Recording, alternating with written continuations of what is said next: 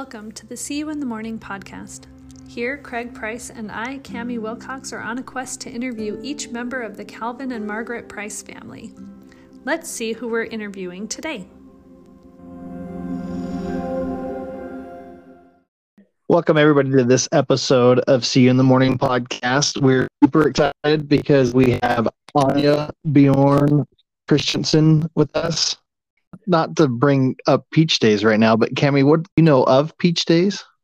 I have heard of Peach Days. I don't think I've ever been because we always went in July, but I know people talk about Peach Days. It is definitely big out this way. Well, it was fun because Greg and I this year, we got to help out with the Peach Queen a little bit. Oh, really? What is that? Yeah. So they have the little Miss pageant, and then they have a Peach Queen pageant for the scholarships and everything. Mm-hmm. And you're a Peach Queen and do all this stuff for a year. But the cool thing is that it's not just a one and done. Like the girls, they practice interviews and public speaking, and it's just a really neat, like, I don't know, extra skills kind of classes that they get to take. And so Greg and I got to help with the mock interviews. So we went and interviewed all the girls a couple weeks ago. It was super fun. Oh, I bet that would be. That does sound fun. And it makes me think of that movie, Miss Congeniality. Exactly. I hope some of them were like that. It was interesting, some of the answers I got, but it was practice, and then they learn and get more practice in before the big pageant. So it's interesting. I found out later that they take off the top girl and the bottom girl, like in score. So I know, and I'm kind of mad about it because because if you kind of sucks. Right, if you're the best, you should get to be the best. Exactly. So I don't know what the rules are, and I mean, obviously, I've not been in pageants ever, so I don't know what the standard is. But it was fun to be part of it. You want to be good, but not the best, I guess. Yeah. So, your program's too good. You need to step it down just a little bit. Be a little more mediocre. You know, throughout the years, we've gone to some of the actual pageants and stuff, so it is pretty fun. It's cool because they do different, like any pageant queen, they do stuff throughout for the community throughout the year. So it really is a pretty cool thing that they do. Well, getting scholarship money is always a good thing, but yeah. Oh, I remember, I know, jumping into memories, but Aunt Barbara always canned peaches. And my mom and dad would always try to get some from her. And they were so good. Beautiful peaches. Now, is that when you lived in Evanston? I'm sure. I just remember over the years, trying to get peaches from Aunt Barbara. Just these random memories. And that's such a labor of love. It is. Do you can, Cammie? I do. I'm not as much as my mom. Probably, obviously, not as much as my mom. But I just made salsa the other day and canned it, and it's really good. Out of tomatoes and peppers that I grew, which I haven't had a garden for a long time. So that's really awesome. That makes it taste even better. It does. It does. And I mean, I just do like containers on my patio, but it worked. I was like, what? That's awesome. The squirrels didn't eat them. It was great. So it was a win. Yeah, I was gonna say that's a good win. Yeah. But I do actually really enjoy, there's something really therapeutic about peeling both tomatoes and peaches to can. Like putting them in the boiling water and then the freezing water, and like just peeling the skin off is just really satisfying. Isn't that funny? Yeah. Do you can? I have done a few things here and there, and it's a labor of love. So I can't say I love it, but it's like I love the end result, so I'll do it. Yeah, that's true. I do jam a lot too. Yeah, freezer jam. is the best. I So remember that's not canning either. Whatever. kind of the same. I mean, preserving food for later. It's the same. It's the same. Do you remember Grandma's big fruit room? Oh, yes. That was like shelves and shelves of canned food. You mean the dungeon? The dungeon? Yeah. I mean, remember the laundry room and that creepy door. and the creepy stairs that were. I mean, we really did have to dare each other to go up those stairs. Oh my goodness, yes. But I do remember Grandma kept the bubble wrap in the canning room, and so we would go down there and like pop all of Grandma's bubble wrap. Like, we got in so much trouble, but there's not much to do. That's not a quiet game either. That's like, here, let's hide and pop the poppets. Well, but you're in the dungeon, and we would close the door in the fruit room, so no one would hear. You were the brave souls who would go in there. Yeah, well, and then you get in trouble. Grandma and Grandpa's house was really fun as a kid, just because, like, I remember we would go from Evanston. So you have the long car ride and you jump out and it would be like dusk.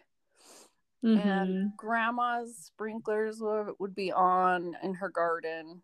And she had this huge garden. It was beautiful. It had flowers and tons of vegetables.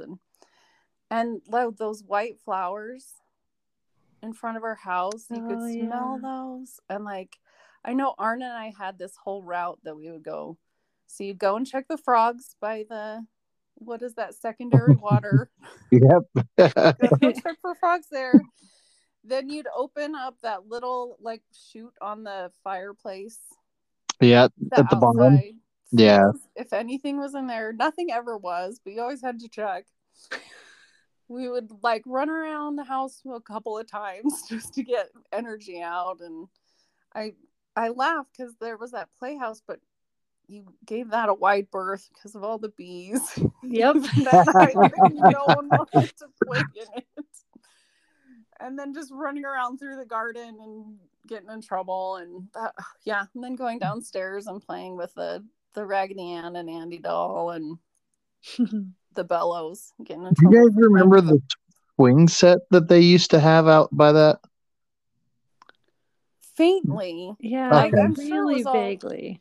Rusty maybe by the time. It probably was.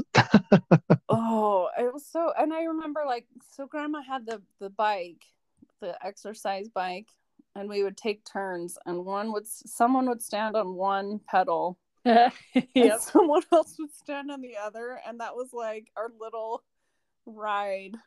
You like go up and down, and I mean, there wasn't a ton to do, but you had to get creative to play. Yeah. But it was so fun. In the dress up room, right where that trunk was, do you remember like they had that bellows for the fire? Oh yeah. Play with that. Yeah, we played with that all the time. I remember that, and Grandma had that cuckoo clock in there too. Oh yeah. Oh yeah. I'm sure that didn't last very long. And there's that closet. I'm trying out all of the clothes. I think my mom's bridesmaid dress was in there. We would all try to all of them on, and just little things. And I have to laugh because like Grandma and Grandpa wouldn't let us watch TV on Sundays, and most of the time we came on Sundays. And they had two videos we could watch: Swiss Family Robinson. Or that classic creepy Garbage Pail Kids. No, it was the Care Bear movie.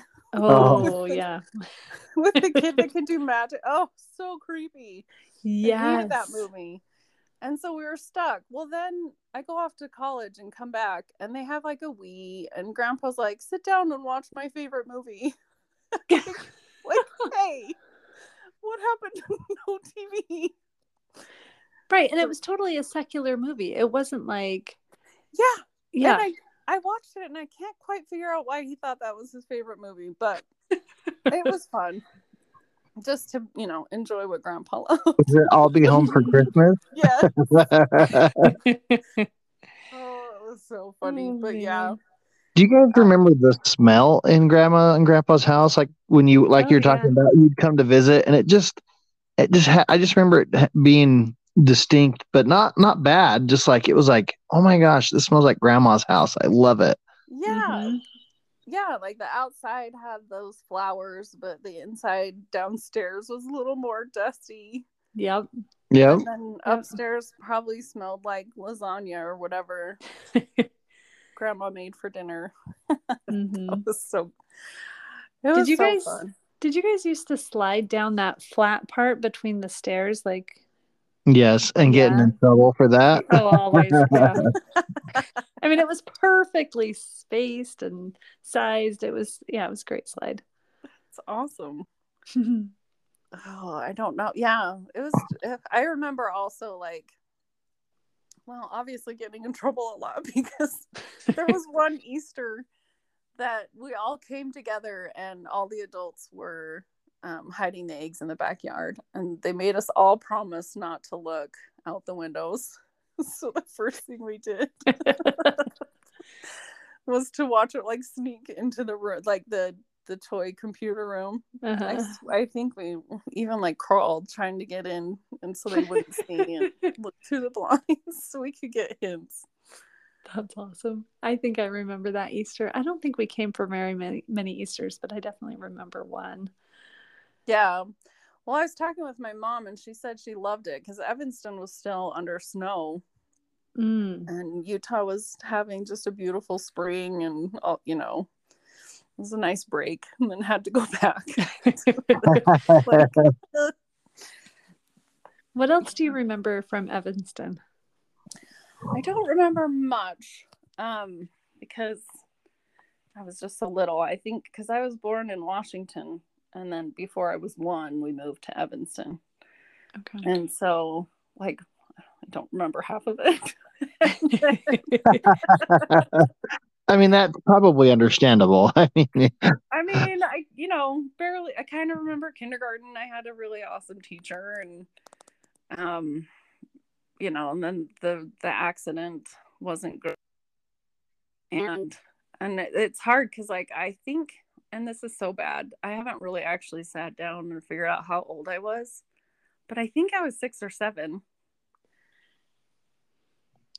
Yeah, because I think either Andy or Inger said Arn was 3.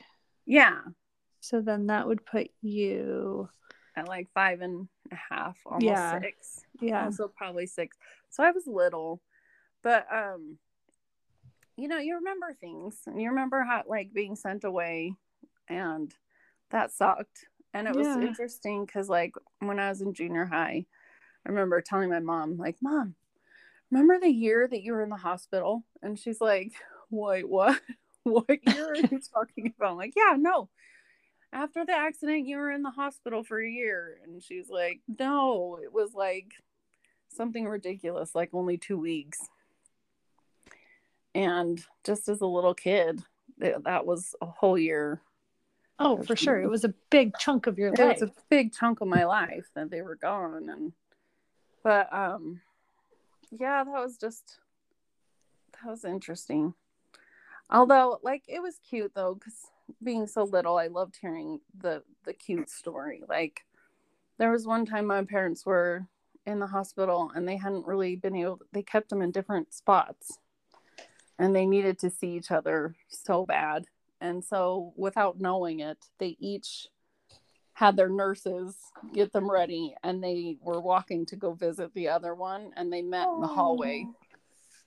Oh, that's so sweet. Isn't that the sweetest thing you've ever heard? And I'm just oh, my cute parents. They were so in love. They're so in love. But anyway, so yeah, but then, that kind of happens, and I guess I could probably spend forever talking about it, but I do remember, a couple years later, it was my baptism, and everyone came to my baptism in Evanston, And that was the coolest thing ever. So I got baptized on Halloween morning.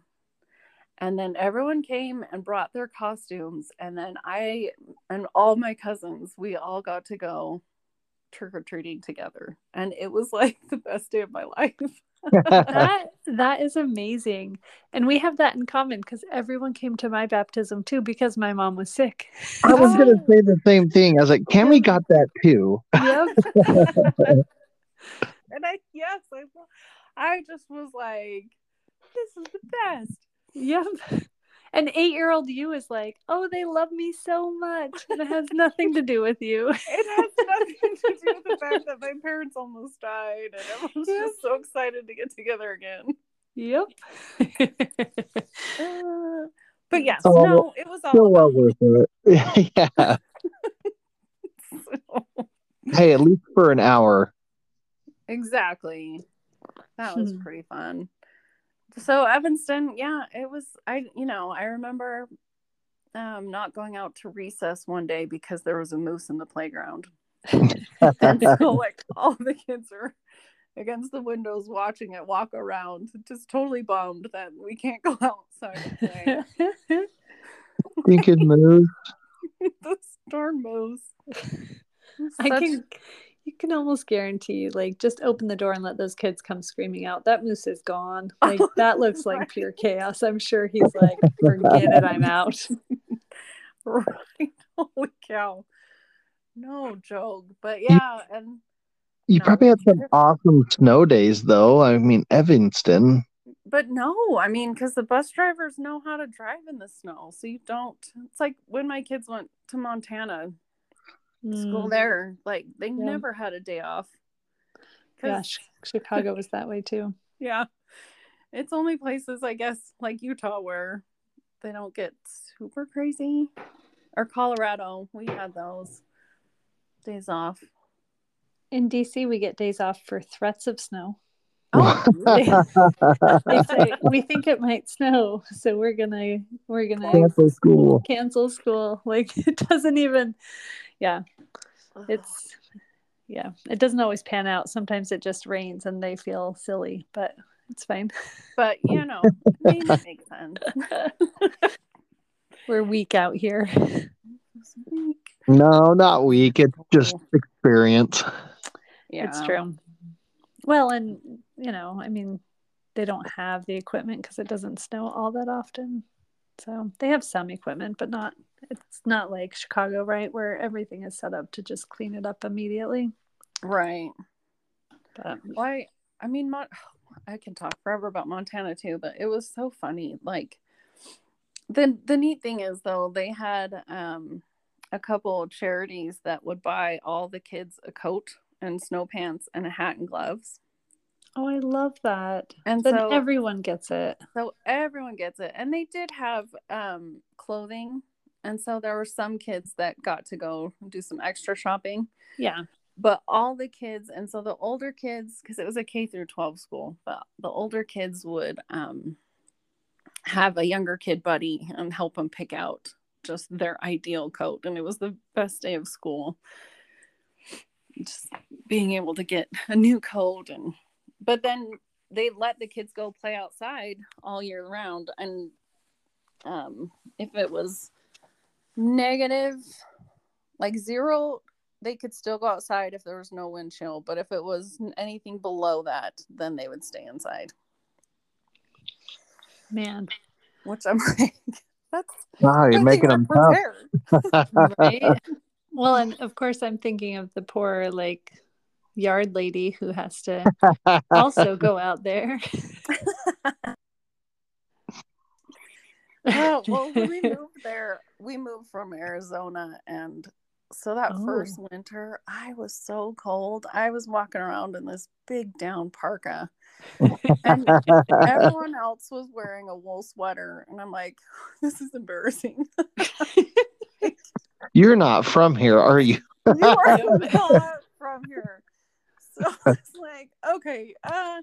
But then one day I had to run to the bank. So I ran outside, threw everyone in the car. We ran to the bank. and it was -8, like by the bank sign. And I was like, I did it! I acclimated. Such a big moment. Of course, I can't do that now. I'm freezing. Yeah. It's funny how that works. I think when you get older, you start losing it. Yeah, that too. I'm only speaking from my experience too. I'm like, I felt like I could stand outside in cold forever. Now I'm like, nah. Nah, I'm okay. Yeah. So, That's a good time. So, as you are growing up, though, how was it with your siblings? You were towards the tail end. Did you like being in that position? yes, I had the best because, like, I have just the coolest siblings ever, and I just adore. Like, you get to be like, they're my brother. That's my brother. That's my sister. Like, I'm just cool by association. They never teach you too bad, huh? No, well, I mean, obviously, we totally were mean to each other, and like you try to retaliate and stuff, but then like someone would say something funny, and then we'd all start laughing, and then be good buddies again. So it was, we had such fun. I mean, according to me, I had a blast. But it's so interesting. Just like Andy was a lot older, and I just idolize him. Like even now though, like he was such a good older brother, and to take care of us. And just like he took me with him one day we were in Seattle, and I don't know if he even remembers, but he had to go pick up a corsage for a dance, and I got to go with him to pick it out, and we danced in the car, and it was just cute little things like that. And Inger tried to teach me how to drive, which was a complete disaster, but oh, Inger, she was so fun. Like if you can get Inger to laugh, you've made it. And because she just has such a good laugh, and it's just so great. And like Eric he's like you knew that I mean, obviously he picked on you too, but like no one else could. So that was really nice, because there are a couple of times where he stood up for me to mean people at school. And he just totally loved it. But then, of course, he'll turn around and well, yes, like a good like a brother should. Yep. Yes. And then, of course, I have Arn, so I guess I could be the older sibling for Arn. But he was such a fun younger brother that we got on all kinds of trouble, I'm sure, together. I totally kind of try not to remember. I'm sure I was so good to him. So good. No, I just, we would play kick the can at night, and they would just include me. I mean, just super fun older siblings who kind of looked out for me. It was nice. We moved around a lot, so I was always happy to have someone in school with me, always, whether it was Eric or Arn. And it was funny because at BYU, Andy and Marilyn were still there, so I had Andy. Like, it was awesome. And then that's really fun. Yeah. So did you and Inger share a room? Yes. And I mean, I was such a younger sister. I loved it when we always matched, which I'm sure she hated. But then the worst was she got a job at the Gap, and she had the cutest clothes, and I stole them all the time because they were just way cuter than mine. I mean, so yeah. Other than to take stuff from them that's not yours. I guess that's kind of what younger siblings do. I probably really shouldn't have, because it drove her nuts, but I mean, they were cute. Well, it was really sweet when we chatted with her and she talked about how she always did your hair, and she was like, "Oh, I feel so bad because I always made her let me do her hair." Oh, are you? You know. Okay, so Inger got all of the beauty genes because, like, I still can't quite get my curling iron to go the right way sometimes. And it was such a blessing in my life to have my sister do it for me. I mean, there were times my French braids gave me like a nice facelift, but like it didn't matter because I looked way better than I would have done myself. Oh, I remember, yeah, it was either my mom or my sister's. Like, I would hold my face down so that it didn't give me the facelift. I wish I would have thought of that trick.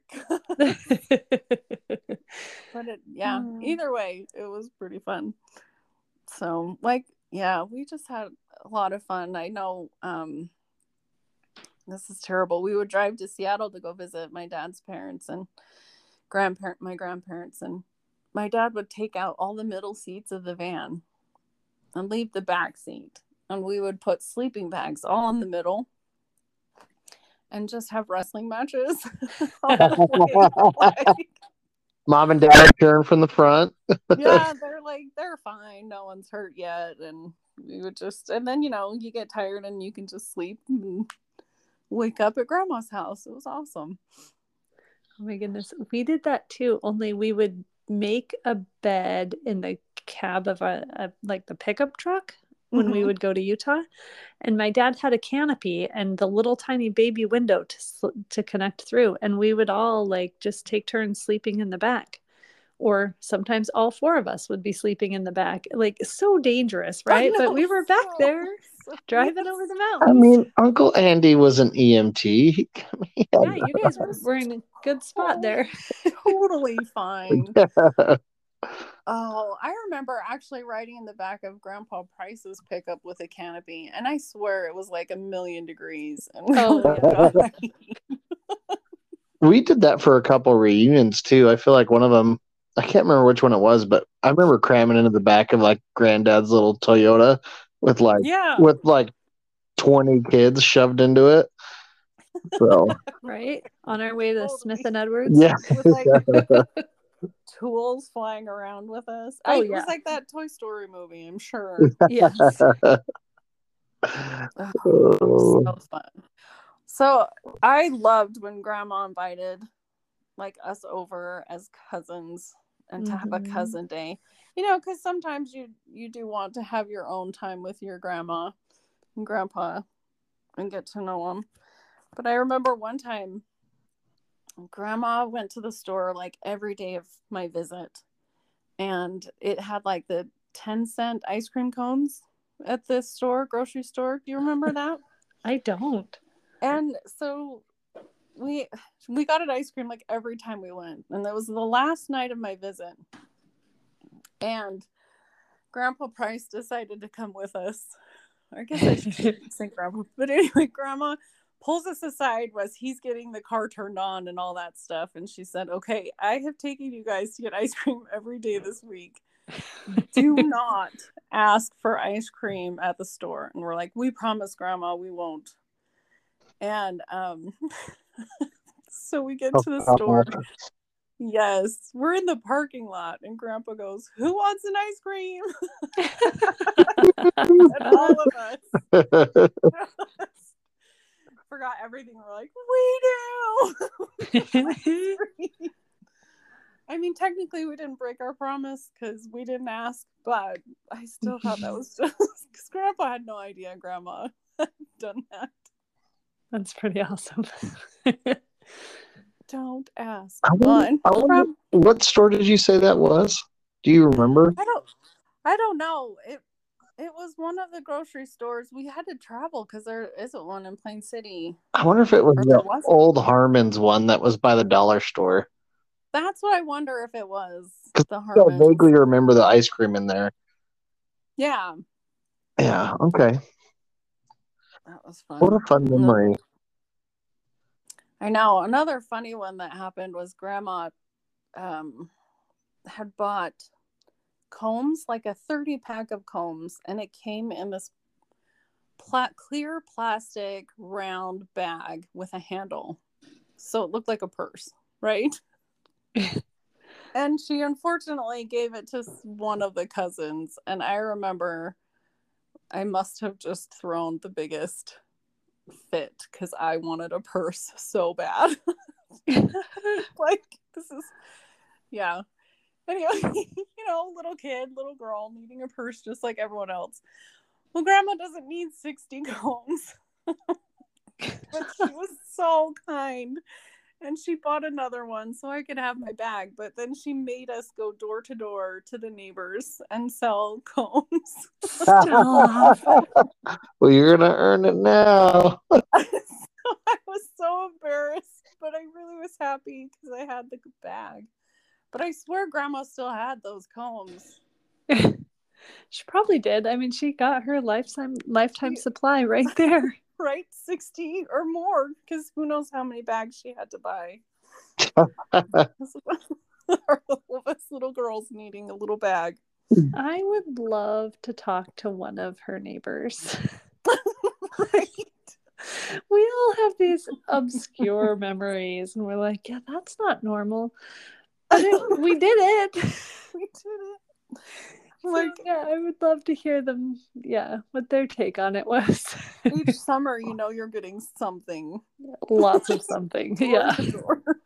Those are like such good memories too of like, just like, I remember going places with them in like that red car that Grandma used to always drive.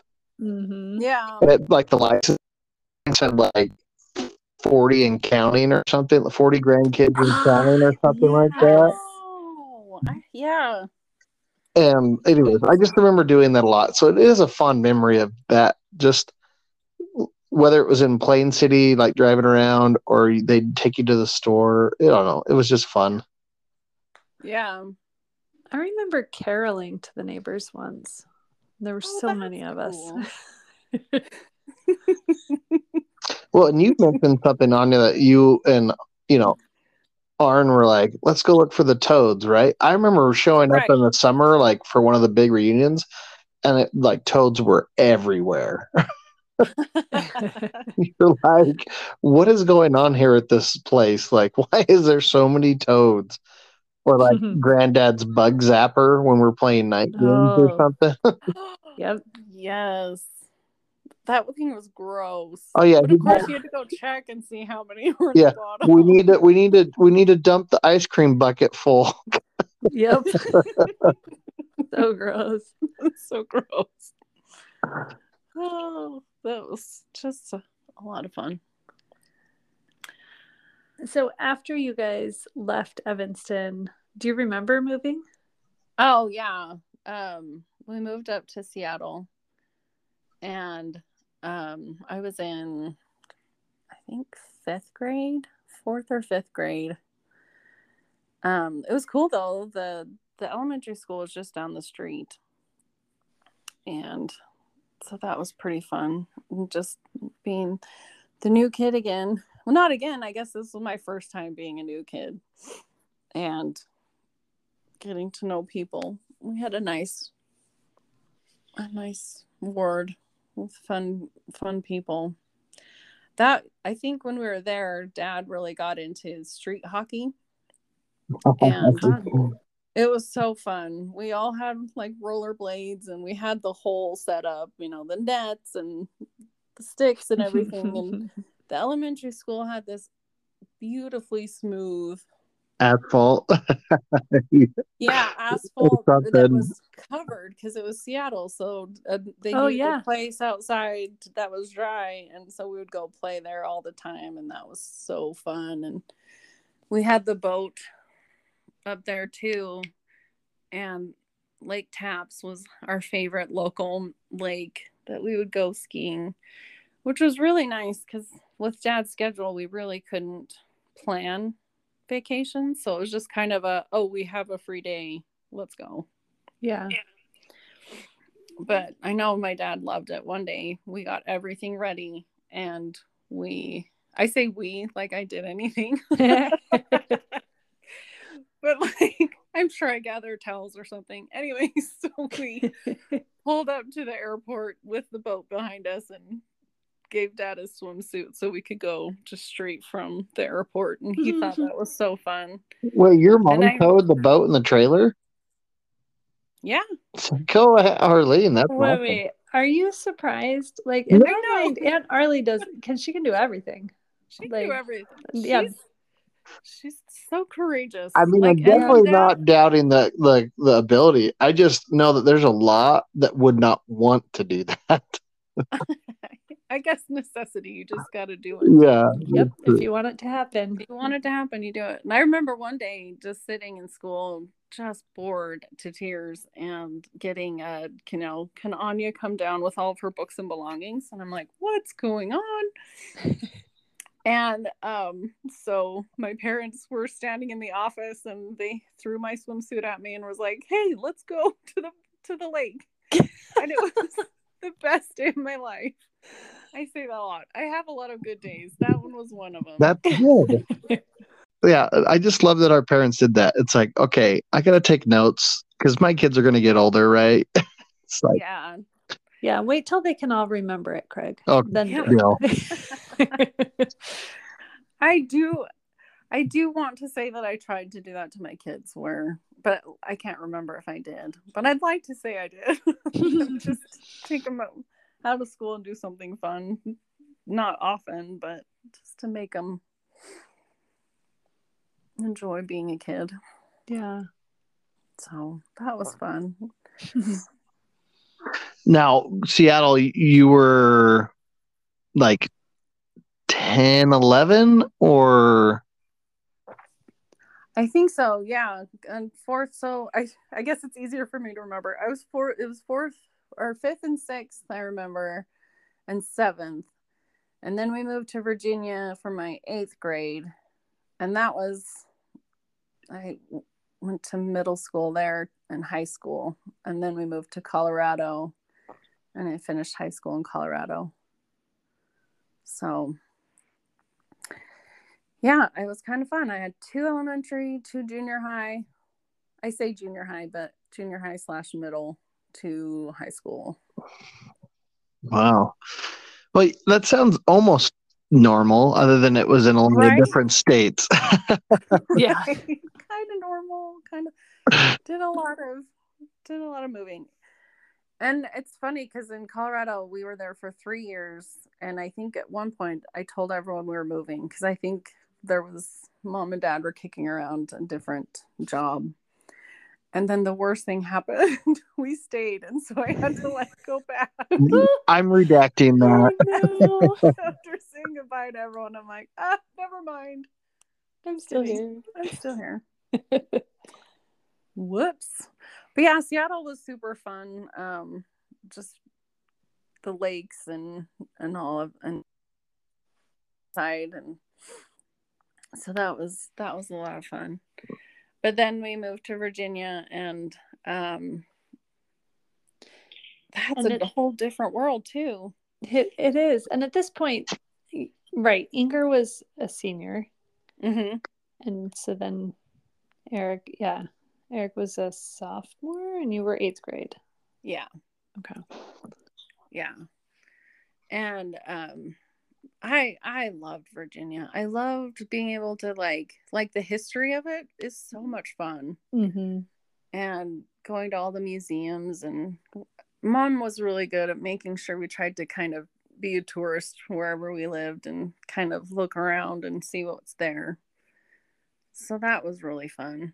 Dad would sometimes let us go on flights with him if it was empty, or if he had like one overnight, you could go with him. And so one time I got to go up to Burlington, Vermont with him when we lived in Virginia, and it was the fall. It was just so much fun to have dad time.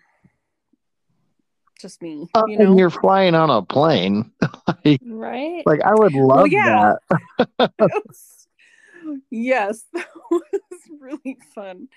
And then, I just got to have all dad to myself, because poor guy had to really tried to split his time with all of us when he had time off. So that was pretty good. I'm trying to think of what other fun stories, but it was just, you have those hard times where you have to get to know people and you're lonely, but then, I have such awesome, wasn't terribly lonely because we could do stuff as a family, and it was neat because I wanted to have kids close together like I grew up because of it, if that makes sense. Yeah, I feel like you were very close knit. Mm-hmm. Yeah, and you kind of have to when, again, you move a lot. Your playmates are in the same house, so you just have to do what you got to do. But yeah, and poor Arn, though, I sure forced him to go everywhere with me, but he's a fun guy. So he is a fun guy, and I'm sure he actually really enjoyed it. Well, the sad thing is he was in my friend group in Colorado, and so we would all be going to the dances, and I'd have a date, but I'm the one that had the car. So since I was driving, I might as well have Arn come with me. So he ended up on a lot of my dates, which sounds so weird. And the sad thing is I had more fun hanging out with Arn than my date. But, that's what little brothers are for, right? That's right. Funny. He's so fun. But I don't know what else. I've got so many fun memories of just, we really had a lot of fun, going to the museums when we were in DC. Andy loved going to the art museum. So Andy, my mom, and I went, and we just picked one wing of the art museum and tried to spend as much time as we could while everyone else was like at the Air and Space Museum. And that checks out. Because, that's the one we always went to, but we were like, we're going to do the art museum. And it was so much fun. But then my Uncle Ned, they came to DC, and I was their little tour guide, and I'm like, great, let's go to the other half of the art museum. It'll be wonderful. I can finally see what's on the other side. Well, I didn't realize it, but we parked on the other side of the building. And so I took them to the same side before. So eventually I really do need to get back to DC and find out what's on the other side of this museum. Well, you can stay with me, and we will go, and we can go to both sides just in case you don't remember which side you haven't seen. Well, I'm sure they've changed everything, but yes, for sure, definitely need to see the whole thing.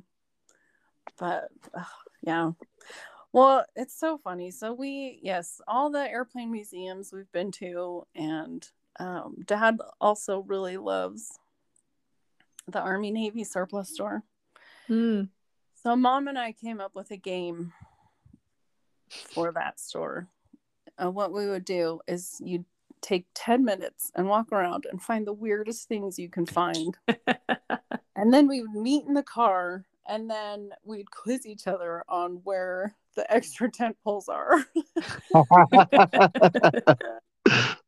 And then the other person would have to tell you where the tent poles are, and then they'd be like, okay, now where is the weird like combat boots that were painted with the flag, just like what?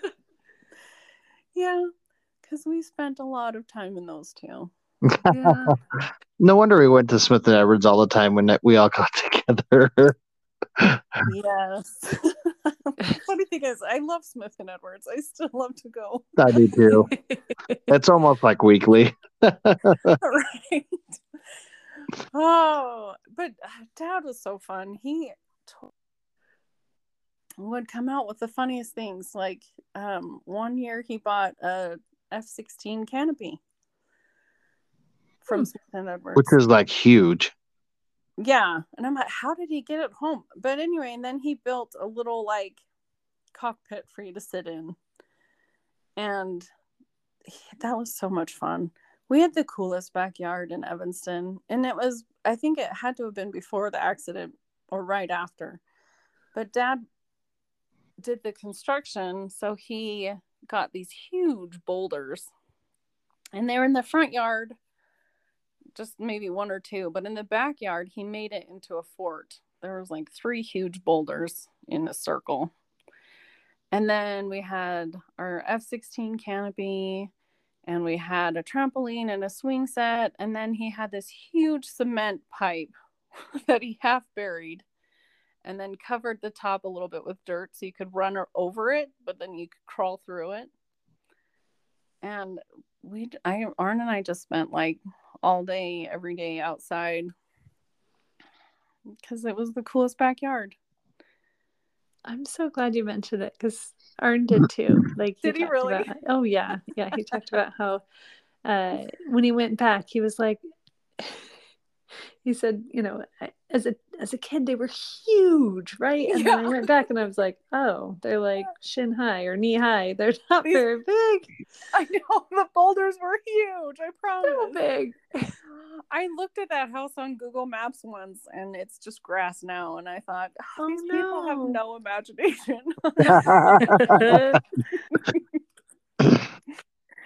Oh, we had so much fun. Well, and one year, I went outside at that house, and there were deer track in the backyard.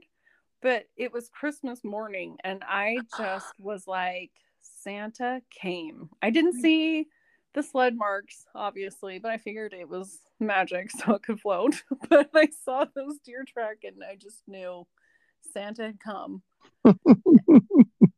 It's the best thing ever. So, sorry, I'm jumping around again. I apologize. No. Well, in my head, it's perfect too. I'm like, okay, memories of Anja. What stands out? And one of my favorite ones is that family reunion that we had, that talent show, which we did a talent show a lot. But I knew you'd bring this up. I love it because it was just, I think we talked about this once, but I think part of your family wasn't there.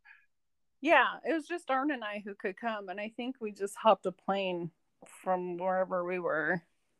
Yeah, and you guys totally did that skit of, it was someone getting married, right? Wasn't it like? It was the man without the wall, right? Yeah. And the princess, the man wants her hand in marriage, something like that. Just my hand? Yes. Yeah. Yes. But you and Arn switched positions. So it was like you were the dude once, and then he was the girl once. Yes. It was perfect. The funny thing is Arn's so good at theater, and I don't know what came over me, but I doubt I could do it again. It's a special one-time performance. Well, thank goodness we remember it because it lives forever in my memory. Yes, my favorite was Arn doing the Scottish Spring. Yes. So, yeah. That was fabulous. Yeah, that was delightful. That doesn't surprise me either. That I know. My family always hated that because we were like, we have no talents, the performance, we don't have anything like that. I can't say much. Right? My family just stood up and danced. I know, but you were good at it, you right? Were good. It's fine. Yeah. Alan and Aaron were good. Oh, don't tell me Carrie was not good at dancing. Well, Carrie is good at dancing. I still remember Aaron doing the itsy bitsy teeny. The yellow polka dot. Her and Jesse, yeah. I thought that was just the cutest thing. Yeah, that is fun. See, I remember with that one specifically, and I think I mentioned it with Eric, but Aunt Janelle did the 3 little bears and Goldilocks. Oh yeah, with the person behind. Yeah, someone's arms are not the same face. Right, and I just remember Eric screaming because they had to feed each other pudding, and Eric just yelling, "Where's my snack pack?" And I think That's it was awesome. Carrie and Jenna. They like, one of them had their legs were separated from their body. Like, when you'd sit on top of someone, but their legs would look funny. Yeah. Yeah. So, anyways, I remember a couple of those from that reunion. Well, I think that's the one. Did Uncle Roger, they sang, and his kids, they sang the Goofy movie song. the Goofy movie song. That was so cute. That's fun. Yeah. And I think Aunt Lynette and Chelsea sang something. So the boys did something. Oh, yeah. And then Aunt Lynette. And then Brett and little David and Sal's daughters did like I wish they could all be California girls. Oh, that's cute. So cute. Oh, yeah. And that was so fun. That was fun. Craig, maybe you should add skits to the family reunion schedule. Oh, I do. Put Anja in charge. I do I'm think okay. hard pass. I will say this. I was thinking about there's one picture I think we need to recreate, and it's one that Grandma had up in her kitchen forever. Oh, is it the one in the pavilion Yep. with people? Yeah. Yep. And it's funny, we did recreate it. You did. I know at least one. The thing is, like, I don't even think I'm in that picture. Like, there's quite a few cousins that were not there. Yeah. Just because it was pretty, I think, well, if I was like a baby, like, but. Like in the original? Yes. I was a baby. Andy is holding me in that picture. Well, see, then there you go. It was definitely you not were not around yet. Yeah, we'll have to like do the recreation and then add everyone. Yeah. To the side. Well, one of my other favorite ones, and I think it was either you or Jesse, but one of you dressed me up in Grandma's dress ups, and but I can't remember because we probably it happened probably a lot. Probably. Again, we couldn't watch TV, so we really had to get creative. Anja, if you could tell 8th grade Anja, who had just moved to Virginia, something, like, what would you want her to know? Oh, that's interesting. What a good question.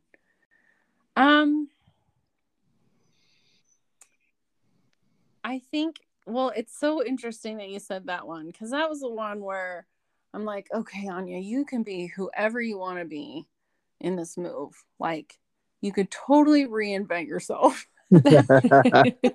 Fresh slate.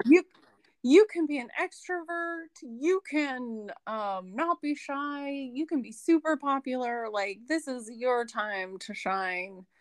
And then I moved with myself, and I think that would be my thing, would be like, who cares what other people think? Just be you. Embrace it. Like, it's okay. You'll find really good friends who don't care that you're not the shining star that you want to be.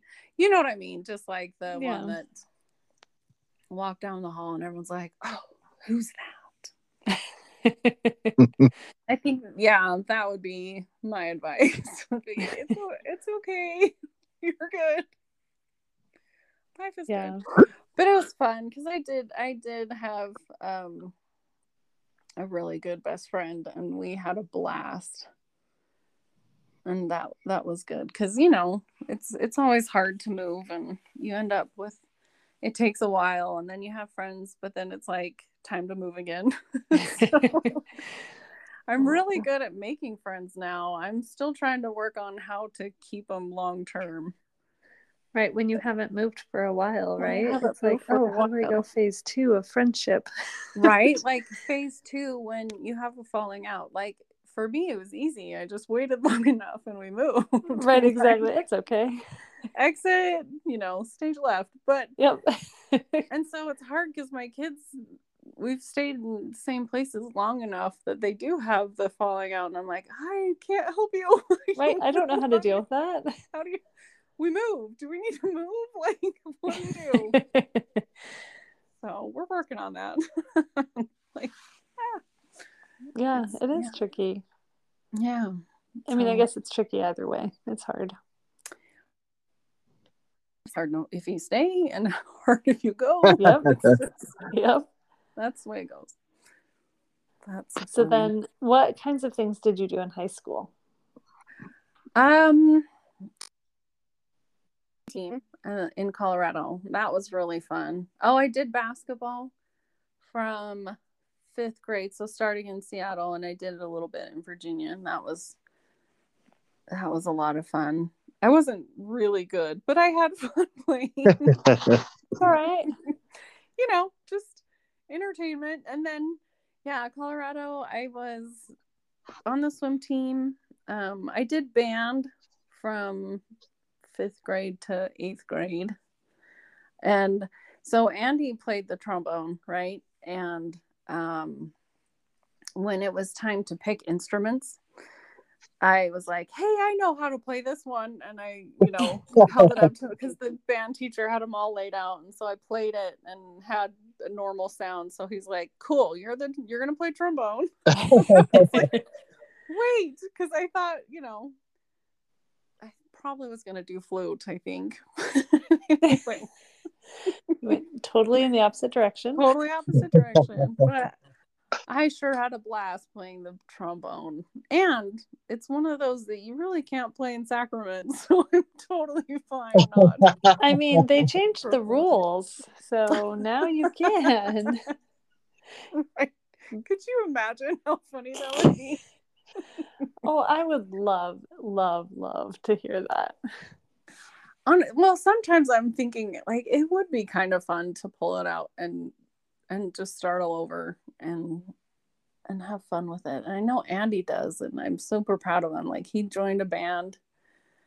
I say band, and maybe a symphony, like just a community one, but yeah, it's super awesome. And I love that he's still doing it. That is really cool. Well, yeah, he didn't share that in his podcast, dang him. No. I know. He's super awesome. But so then I think I was in drama, which again is hilarious because I'm not great. No, you come from experience. You have a lot of family reunions to pull. Right? You're like, I can do it there. Right? I mean, I was a great, tree number 4, but all my friends were playing and it was fun. And then my senior year, I had a truck. And I think that's why I became drama club president.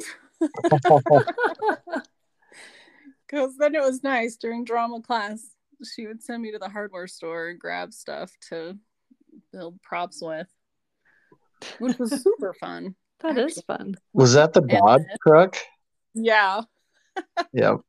And then senior year, so I told everyone junior year that I wasn't coming back for senior year. And then plans changed and I came back. And the senior class secretary decided she didn't want to do it anymore. And all my friends were on the student council and different various positions. So they're like, Anja, just come and then write a speech and be the secretary. And I'm like, sure, I would love to.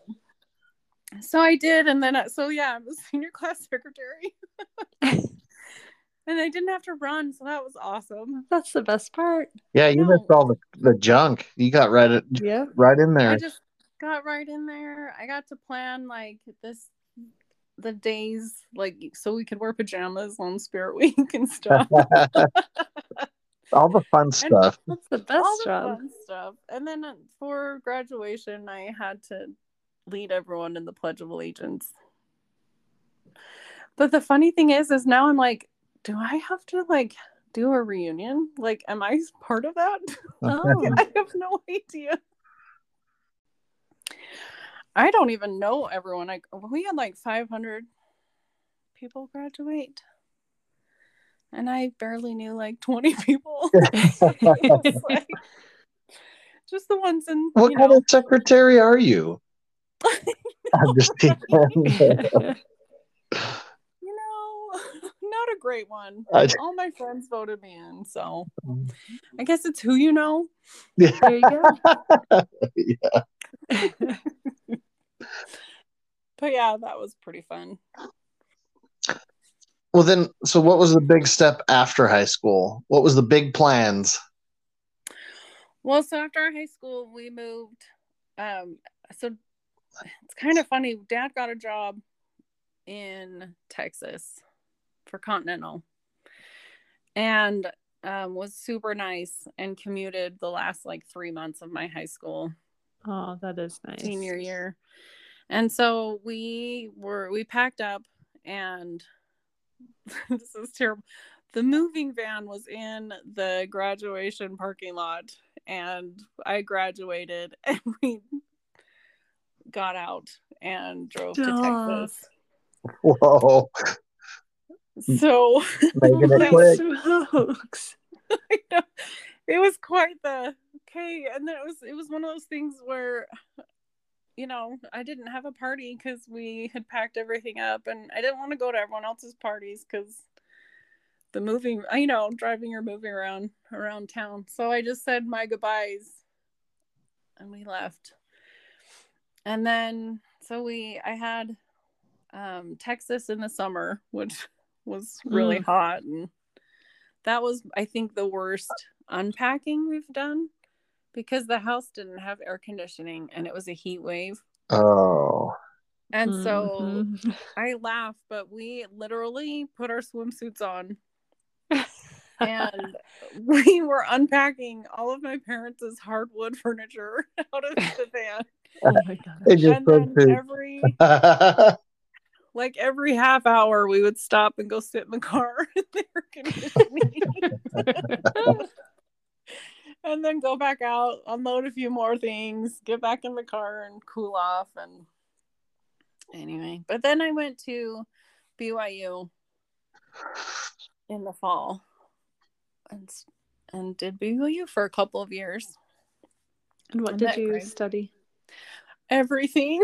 I mean, you were going to college, your experience and stuff, and trying to figure out life. Well, I had an awesome teacher who taught Latin in high school, and I loved that class. So then I went in thinking I was doing classics and I was going to be a museum curator. And yeah, that sounds fun. I know, right? Well, then with a few mishaps, I realized Latin's not my thing. And is there some stories behind that? Well, okay, so my Latin teacher convinced me that I did really well and that I could just skip Latin 1 in college. But she didn't know BYU and the competition. And so I did. So I'm sitting in Latin 2 and everything is way over my head. And I finally realized that there's just no way I knew what I was doing. So I went down to Latin 1. Well, by that time I'd missed like 2 weeks of class. And I knew nothing. So I went to that class every day, not knowing a thing, but just going.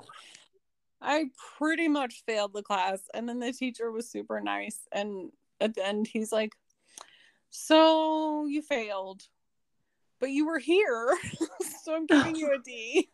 Oh. Thanks. But then I retook it, and I'll have you know, I got a B the second time I took Latin. I was there you go. Very proud of myself for working really hard and retaking that one.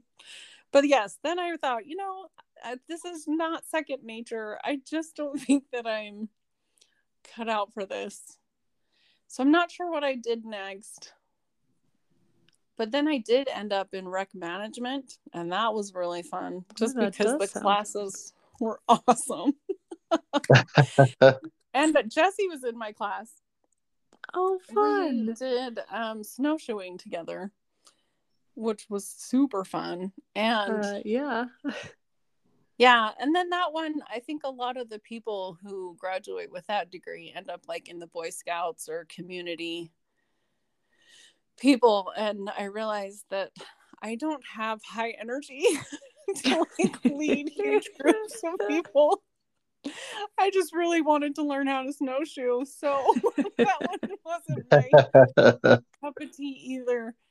And the funny thing is I love learning about stuff, like just so much fun learning, but I don't ever feel like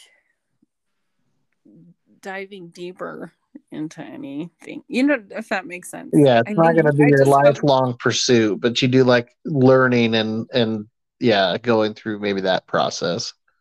Yes. So technically I'm a senior in my bachelor, but I'm not anywhere near getting my degree.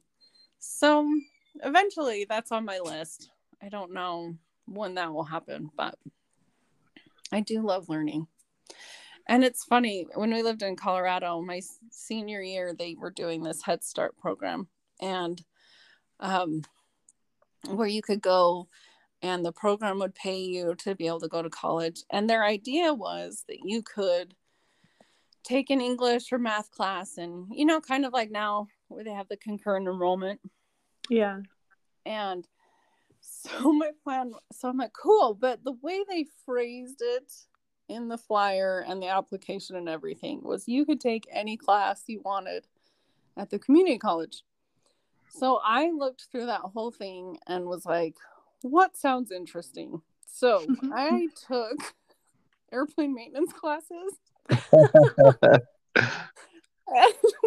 it was so much fun. I went to the Army base that's right there in Colorado Springs. Like this old colonel. No, he wasn't a colonel. He was enlisted. So he was like high up enlisted. I don't know what his rank was. But he was teaching us, and I took 3. They were shorter classes, so it wasn't the full semester, but 3 little ones. And one of them was, and that was so much fun because then I would come home and talk to Dad about what my homework is, and we would, talk airplane stuff. So that was really fun. But again, I found out that that's not my passion either. But the funniest part was, my mom got a bill at the end of the semester for the classes because they were extra.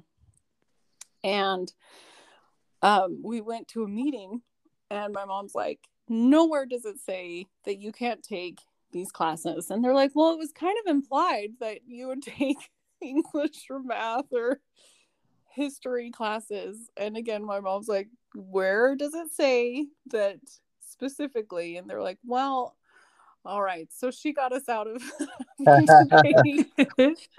the next year it very specifically said you can take English, math.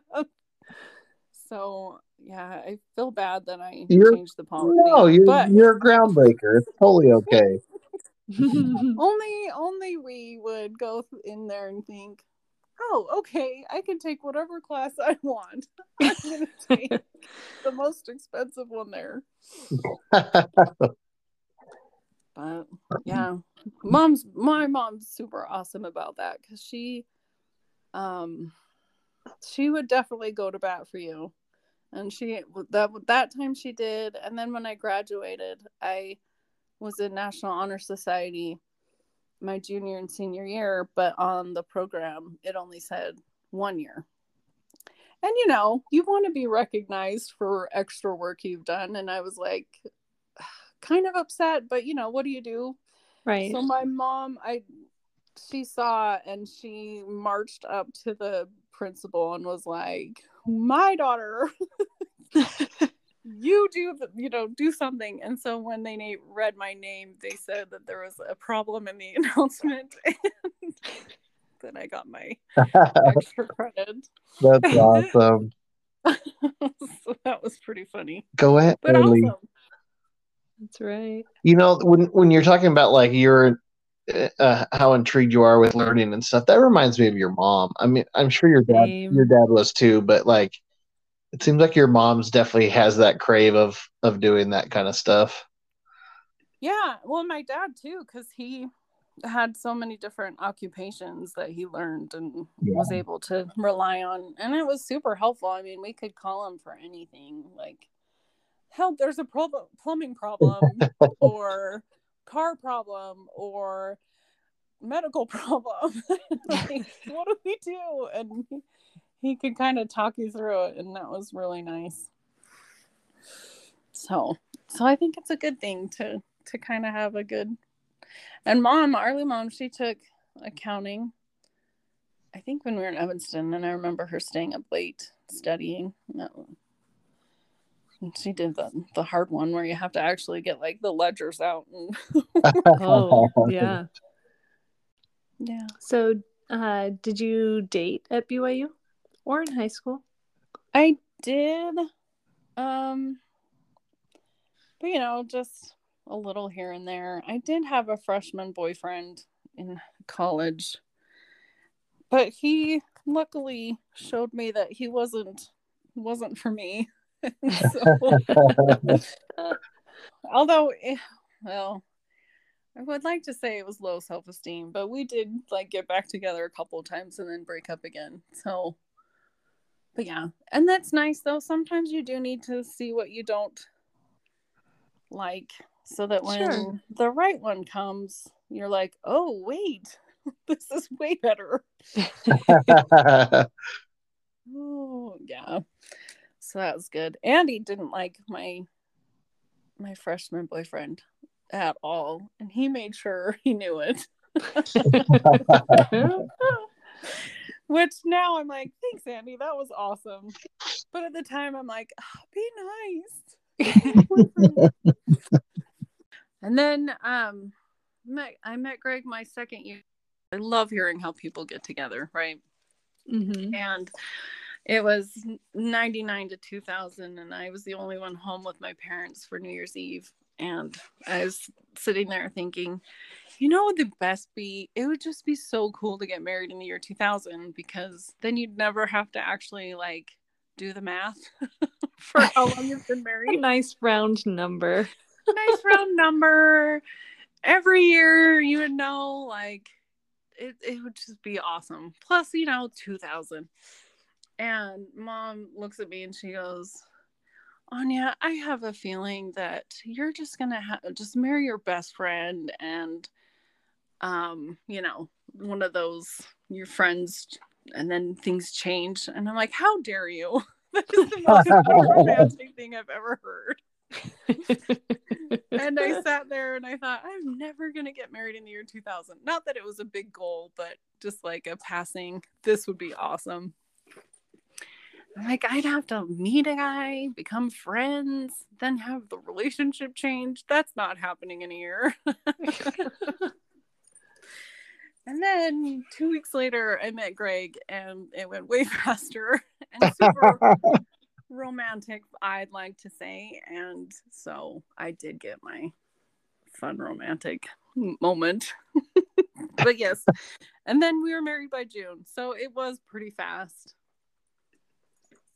And I did get married in the year 2000. So we've been married 23 years. Hey, win-win. I know, right? And didn't Eric and Nicole get married that year too? They did. They got married in August. Okay. Yeah. And you were June. Mm-hmm. Okay. And it was so funny because Eric and Nicole were, they had dated their freshman year. And then he went on his mission and all that. And then they got back together and were dating while we were dating. And so I, of course, decided we got engaged super fast. And then Eric and Nicole got engaged. And when I got engaged, and I'm telling everyone I'm super excited, they're like, are you sure? This is kind of fast. And then Eric and Nicole announced, and everyone's like, yay, congratulations. Oh, no. Granted, if someone told me my story now, I probably would be like, are you sure? It's kind of fast. But at the time, whatever. If you knew it was right, it was right. And obviously it was right. It totally was. And it's so funny because we're so young and it's such a big decision. But when I met Greg, it was like, well, it's okay. I'm trying not to be mushy. I've moved around so many times, and you just kind of try to put your best face forward all the time because you want people to like you and become friends with you, and you kind of hide your stuffed animals in everything that makes you unique until you get to know them more. Well, it was so interesting because I met Greg and instantly I knew I could be 100% me. See, shoot. And it was such a relief, you know? And of course, he's super good looking and I love him. But also just knowing that and I could be me and it was okay and it was so wonderful. And just knowing that like he could know all of my stuffed animals and I never had to hide anything from him and he didn't hide anything from me and we could just have that trust and just love him with my whole heart was super awesome. So it did go fast, but that we did I would like to call it speed dating. Kind of. But once we found each other, we spent all day, every day together. So, you know, if you just did dates every week, it would be like we condensed it all. I don't know. I'm trying to justify it, but really it was fast, but it just felt right from the beginning. And it was so funny because we were talking on the phone and later I was telling my mom, like we hadn't even gone on our first date yet. And I was telling her all about the cool things that he had plans for. And this is going to sound so bad, but I was like, and then we could move to Germany. And I'm like, wait a minute, this is weird, right? Why am I like adding myself to his future? But then, and obviously, if the date had gone wrong, that wouldn't have been a thing. But since everything went right, it was perfect. And I was like, I don't know. Do you feel like you kind of knew? I don't know if I would want to discredit that. I don't know, but it really did feel like, yeah, just like, I don't know. Oh, here you are. We found you finally. So how did you guys meet? Well, so it was funny. My freshman year, my English grad student professor had a job at the library. And he sent out an email. Hey, I'm quitting my job, but does anyone want it? And I emailed back right away because I love to read. So the library would have been perfect. So I had this job and I go to BYU and then they tell me that he can't just give away his job, which makes perfect sense. I love that he thought he could. Like it's, I know. Could you take over my lease because I'm moving? Right? Kind of. And so like, okay, so now I don't have a job. But the library just opened its brand new wing and they had like 20 openings. So I applied for the job at the library and I didn't get it. And I'm like, how did me, a reader? I read. That's my hobby. How is it not for me? So then I was just scrolling through campus jobs and there was a job for a lockup student. So I called and got an interview, and basically the interview was just me filling out the paperwork to have the job. It really wasn't, I guess not a lot of people like that job. And so then it was the Tanner building and the alumni house, the English building, and I don't know if there was a fourth building, but I would go through at night and lock up every door and write down who's in the building. And so my bosses, he shared an office with the cleaning crew for the Tanner building. That's the business building. That job was the most terrifying job I've ever had. Yeah, no, that's what I was thinking. And I was like, yeah, I wouldn't want that job either. I can see why that nobody else applied for that one. Right. Well, my first day, the doors were and what you do, and I turned a corner and she was gone. And I'm like, uh-oh. And so there were some doors to an auditorium and I open it and everything's dark, but then all of a sudden this floating head comes at me. Stop. I'm like freaking out, doing the whole like panic on the inside, like, what am I gonna do? and it was talking to me, and it was her. She went inside because the light switch was on the other side of the chalkboard. So she went in and turned it off and was like, "Thanks for opening the door for me." And I was sitting there like, it was so funny. But yeah, so I know all the scary doors in that building. What a job. Oh, yeah. And I'd spend the whole time going, someone could murder me now and hide me there, and no one would find me till tomorrow. Anyway, yeah, it was scary. But anyway, then Greg was the student supervisor for the Tanner Building custodial team in the morning. So he would be there in the morning and I would be there at night. But on Saturdays, like our paths would cross at like 8:00 in the morning, if they would. And one Saturday I was late and someone had called for something, because that was part of my job, was to watch the phone on certain Saturdays. And I got in trouble. So then the next time I was working a Saturday, of course I slept in again. Like literally was in my pajamas, but sweatpants and a t-shirt, and ran without any makeup. I don't even think I brushed my teeth. It was one of those panics. I don't want to get in trouble or fired, and ran. And these guys were in the office, and I guess one of the students wanted to clock out exactly at 8. And since Greg was the supervisor and had to stay there with him, was hanging out. And so I just had checked in, and this other guy was saying some really stupid stuff. And I felt really bad for saying this. But Greg was kind of being a little bit sarcastic to him, and it was hilarious. But I didn't want the other guy to know I was laughing at him. So I was trying hard not to laugh out loud. And anyway, so that's how we met. Is Greg was telling jokes. But in Greg's defense, the guy was telling us that he wanted to tell everyone that he met his wife in the girls' bathroom. And Greg's like, you really have to tell people that you're a custodian, or they're going to think that you're the biggest. Yeah, good call. I'm like, yeah, that's not. I mean, you can tell them. Right? Like, do you though? Right, we all have choices. Right. So that's how we first met. And then so when we lock up, you would sign your name in a logbook and write down names of whoever was still in the building.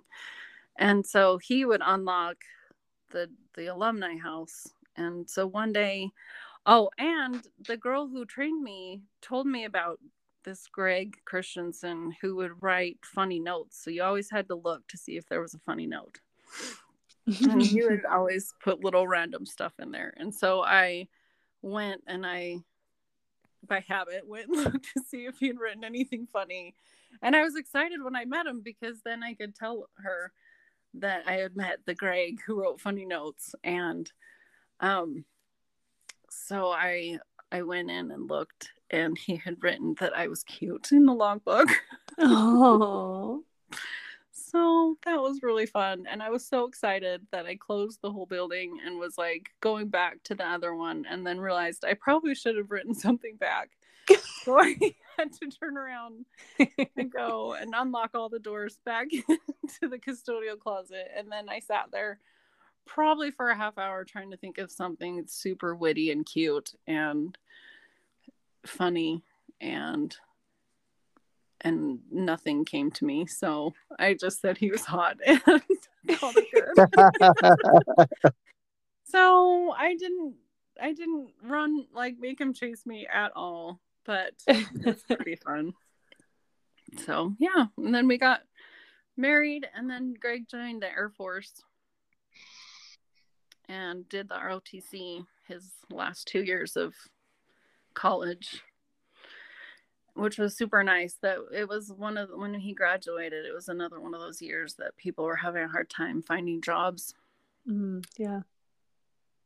Nice to have the Air Force right there So, yeah. So Yeah, then, that is cool. Yeah. so how does that work? Like after graduation, how does that work for his job? So,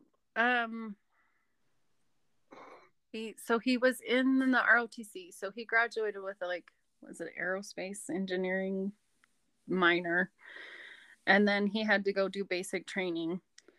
And he did have his first year out of college. He did a lot of training stuff to get to know. He was a logistics officer. Okay. So, and I'm really not the one to tell you what he did because I don't know. But he worked on base and he did a good job. When we lived in Arizona, he was over the fuels flight in Arizona. So that was kind of cool. I think in Seattle, he was over moving people around. I see this is terrible, but I don't really know. But logistics kind of covered a lot. Yeah. And so at graduation, did you guys have any kids or no?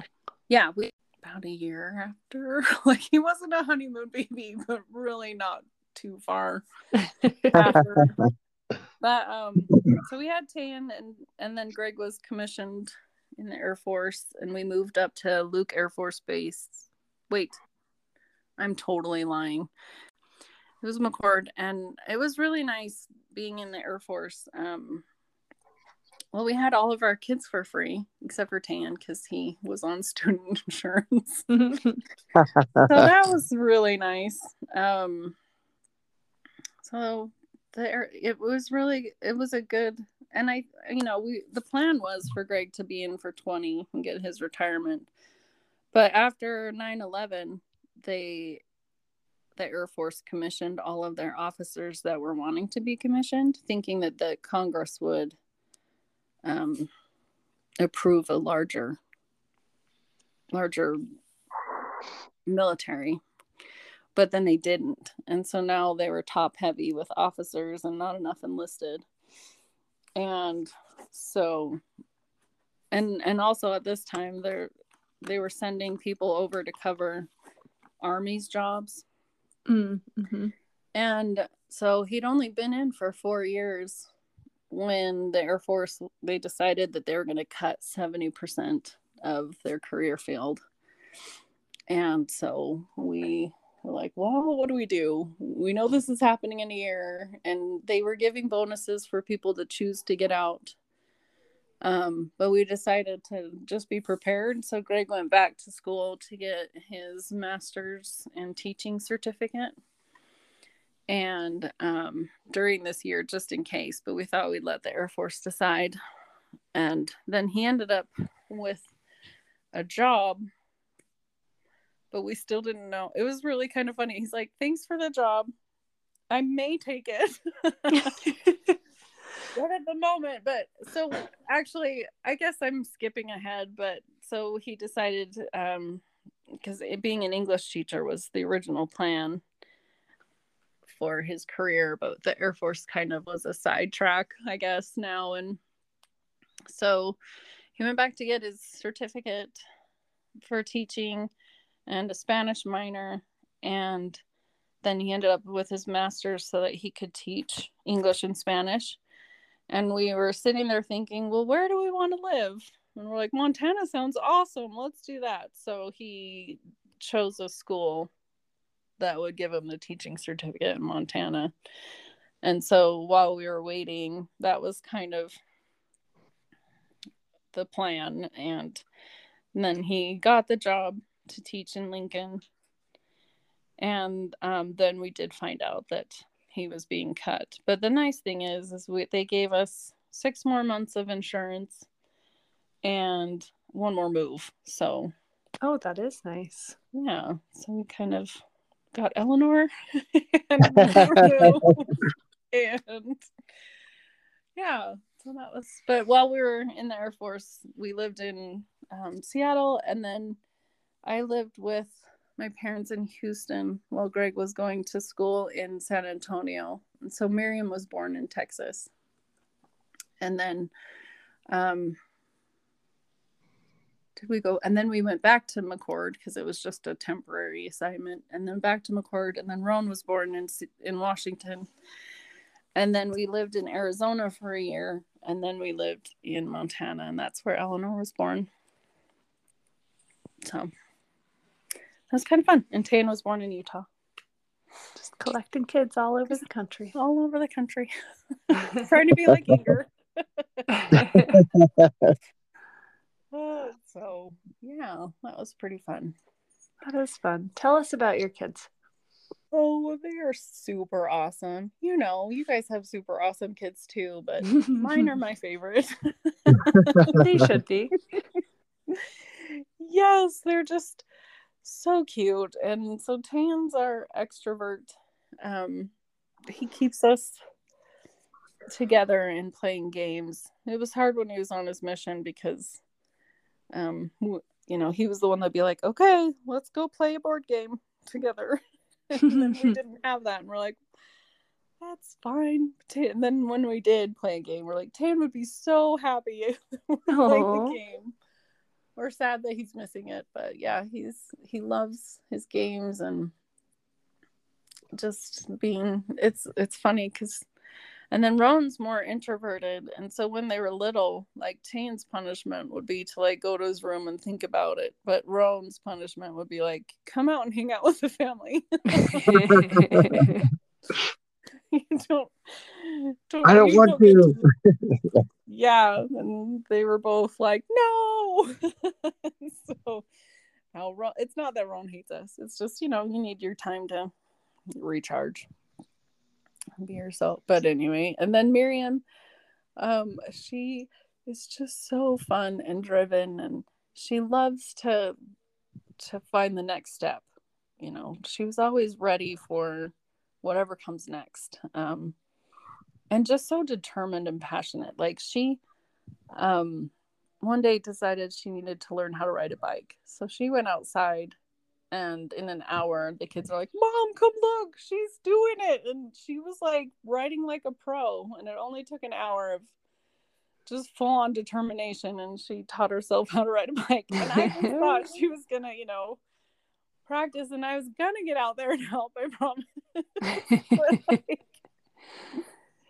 And like Tayan, and it's so funny because Tayan, he was okay to be and to really fully explore the step he was in now. And so sometimes I did have to kind of push him. So I actually had to bribe him.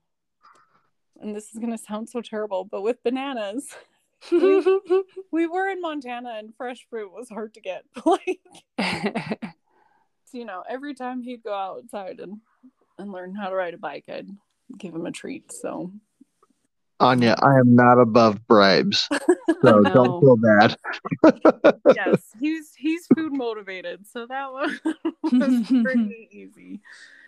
And then Roan, he is just my deep thinker, and he'd sit there and he doesn't talk fast, and so it's hard because I think some people don't wait for the rest of his thoughts, but when you do, he's just hilarious but also deep, and you think, how can you be so witty and but he is, and he's so fast, and it's interesting. Eric's kind of like that too, just that deep thinker. But I'll have to tell you one of my favorite stories about Roan. We went to Nauvoo and we were touring the pharmacy. And the lady, sister missionary, was telling us about the bee box, and where like the song, the baby bumblebee came from. And so you'd like catch a bee and put it in a box and shake it, and it had flour in it. And then you could follow the bee to its hive easier because you could see it. And it was also like dazed from the shaking. and then you'd have honey. And you'd mark the place so other people knew that was your honey. Well, anyway, so she's going to tell us all of this. And Roan was the only kid in the tour. at the time. And she goes, okay, you're going to be my son. And then she goes, what's your name? And Ron looks at her and he goes, I can't believe you don't know your own son's name. That was awesome. Oh, we all fell apart. It was, I mean, he's like 9, 10, just so cute. That's awesome. Oh, it was awesome. And then Eleanor is a sweetheart as well, and just super smart. She ended up going to school a little bit early. In Montana, the cutoff was September 10th, and her birthday's the 19th, but she was reading already. And so we petitioned the school board to have her go a little bit early, and she's done fabulous with her school. But she and her teacher was super awesome. They would have the kids read the big print, and to help Eleanor feel included, they had her read the teacher tiny print that the teacher's supposed to read, so that she could be, part of the reading group. But and they let her read whatever she wanted in the library. But I think at one point, maybe it was like 6th or 7th grade, they're like, well, the subjects are starting to get a little. So she's in like kindergarten, 1st grade, but they wouldn't let her read higher than a 6th grade level just because subject matter and stuff. But so that was fun. And the kids totally loved going to school with Greg in the K through 12 school. So he was teaching English and Spanish. And it was like the high school was down one hallway, and then the elementary school was the other hallway. And they just thought it was the best. But it was hilarious because one time the kids came running and they're like, Mr. Christensen, your kid's on the bus.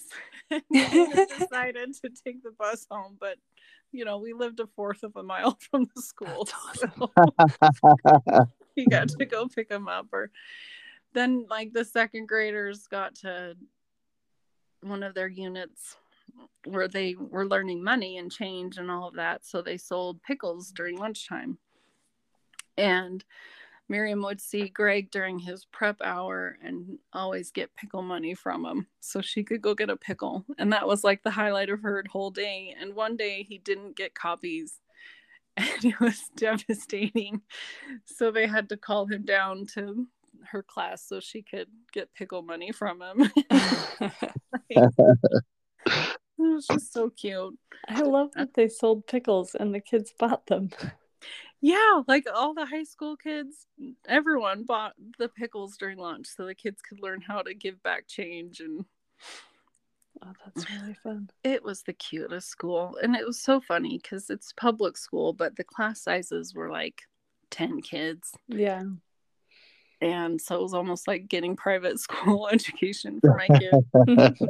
And then with the small sizes too, they had a really good grant writer. So they had iPads in all the classrooms and all this. And it's and so it was really funny. So Miriam in 2nd grade, she goes, Mom, I want to make a menu for the week for dinner. I'm like, great. And in my head, like if I were to do it, I would go and draw out a calendar and like make it all. And then the next thing I know, she goes, okay, Mom, I sent you a Google Doc of the calendar that I've been working on. I was like, wait, what? You're like, I don't even know how to do it. I know. Right? I'm like, wait, what? Okay. So I go and take a look at this, and she's shared her calendar with me of the dinner ideas. And I'm like, wow, this is great. I have no idea. So I'm still in that generation of, I forget that I can use technology and pull out my pen and paper still. Oh, I do too. Like my grocery list is always on pen and paper. Right. So yeah, they're super fun. And I'm really I've had, it's one of those things where I guess you don't realize how many awesome days you have until you have the really crappy days too. But I mean, you have to take the good with the bad because the good's just so good. when you're a mom. I love it. Yeah. That's awesome. And side note, first to have a great grand married. Yeah. Miriam and Nate are so cute together, and Nate is a very good addition to our family. We love him. So it's been all good things. Another Right. kid. I get to see Nate most days. Oh, that's right. You know Nate. I forget sometimes. Well, yeah, hopefully he doesn't say bad things about me, but if he does, it's mostly true.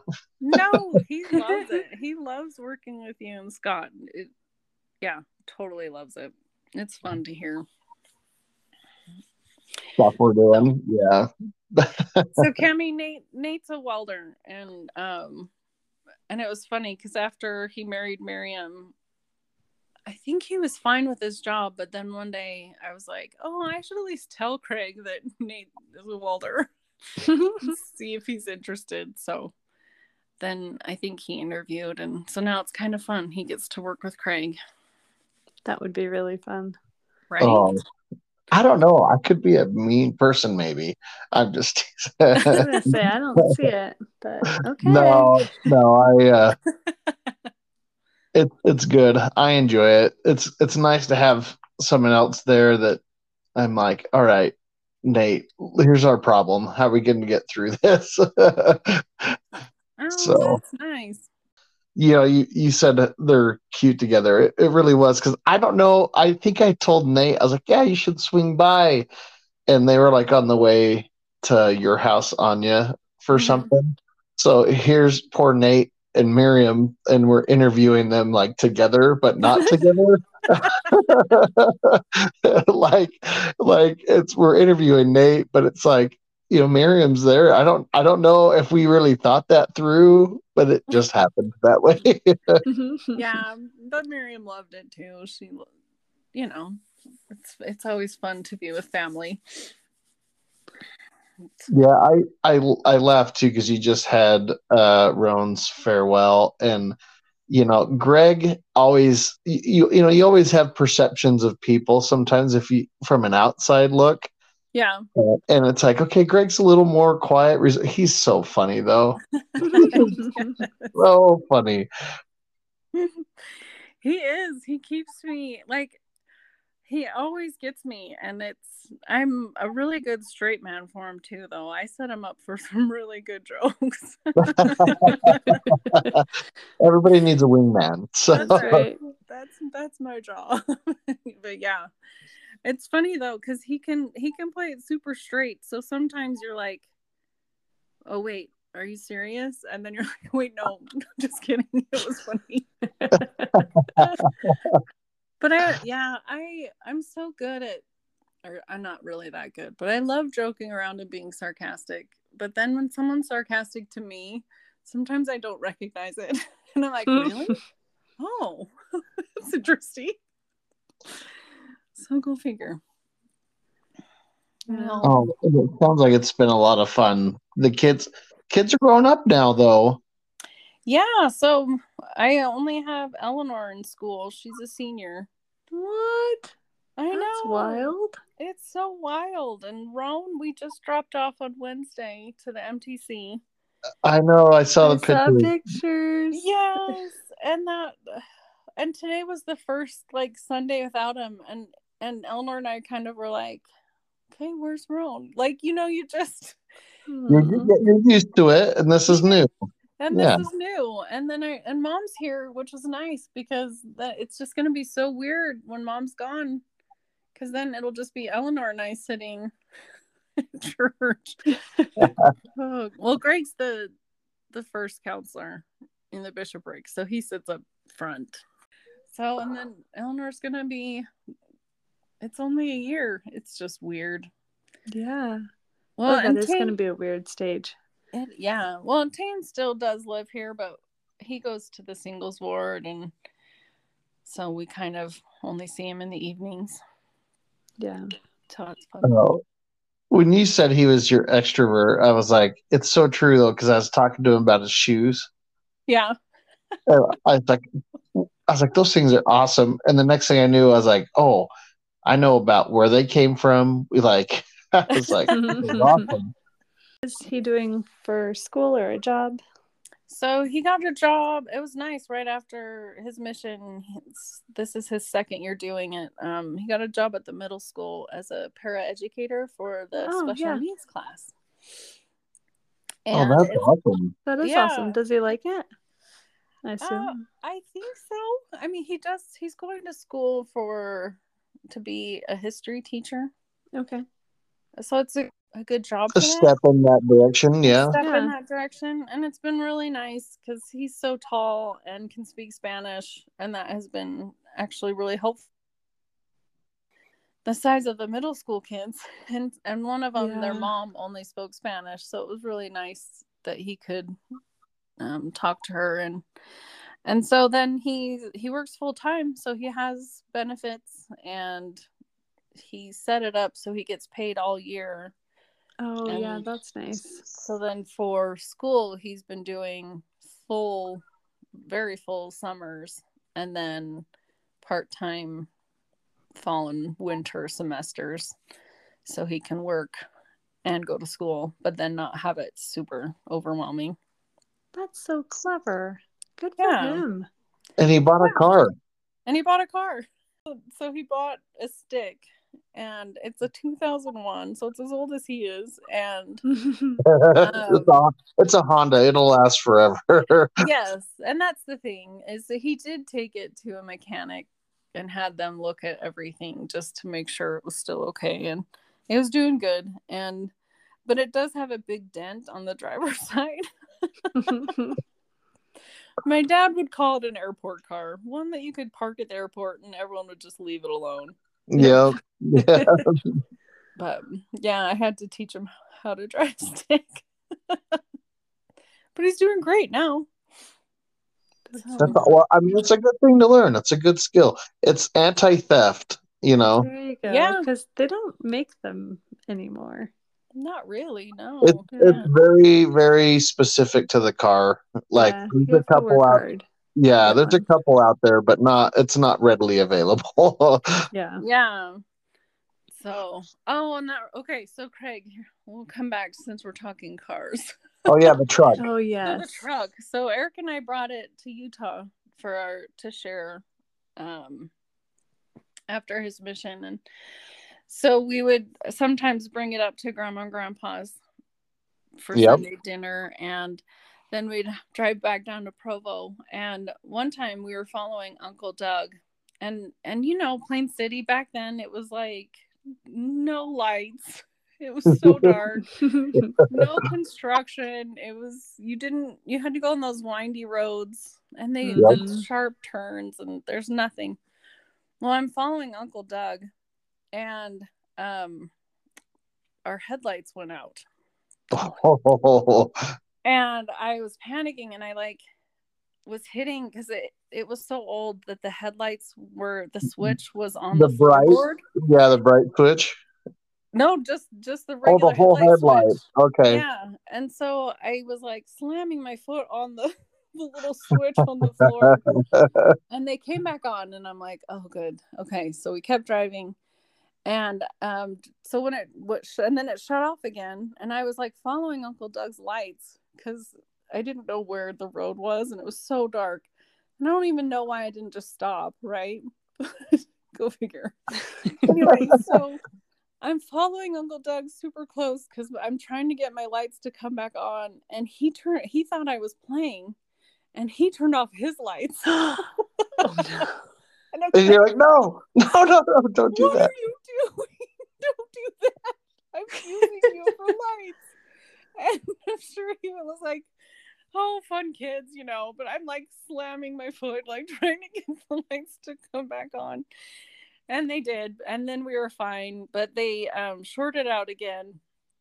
And so Eric came up, and Granddad and Eric worked out a system to where they put a light switch in the engine. Yes. And so it was so embarrassing. If it was nighttime, I had to like go outside or in the morning and open the hood, turn on the light switch to have lights, close it, go in the car, go wherever, and then go back out, open the hood, and turn it off. Or like if it got dusk, you pull over, turn on the light switch. Oh my gosh, Anja, I had a car like that. Only Did you? So it was actually Katie's, Megan's, and my first car, right, respectively. But the radio would drain the battery. But none of us were willing to let my dad just take the radio out. Like that wasn't going to work. And so he rigged up a system where we had to plug in the battery. So we'd pop the hood and plug in the battery every time we wanted to go somewhere. Oh man. Oh my gosh. And if we forgot, like we thankfully had jumper cables because that was the only way it was going to work. And it was such a mess. But yes, I was that kid at the high school, like, oh, could I get a jump today? Because I forgot to plug in my battery. Kids nowadays don't know the struggle. Okay. No. Right? No. It's and the funny that truck too, like my dad, it was like rusty, so they spray painted it with a primer and then thought that was cool enough and kept it the battleship gray and never finished painting it. So I always thought Eric painted it black. Maybe he did. I don't remember because I think once I met Greg, Eric took over. You're like, ship sails. I'm not keeping it here. We're moving on. All yours. Go ahead. That's so fun. That's funny.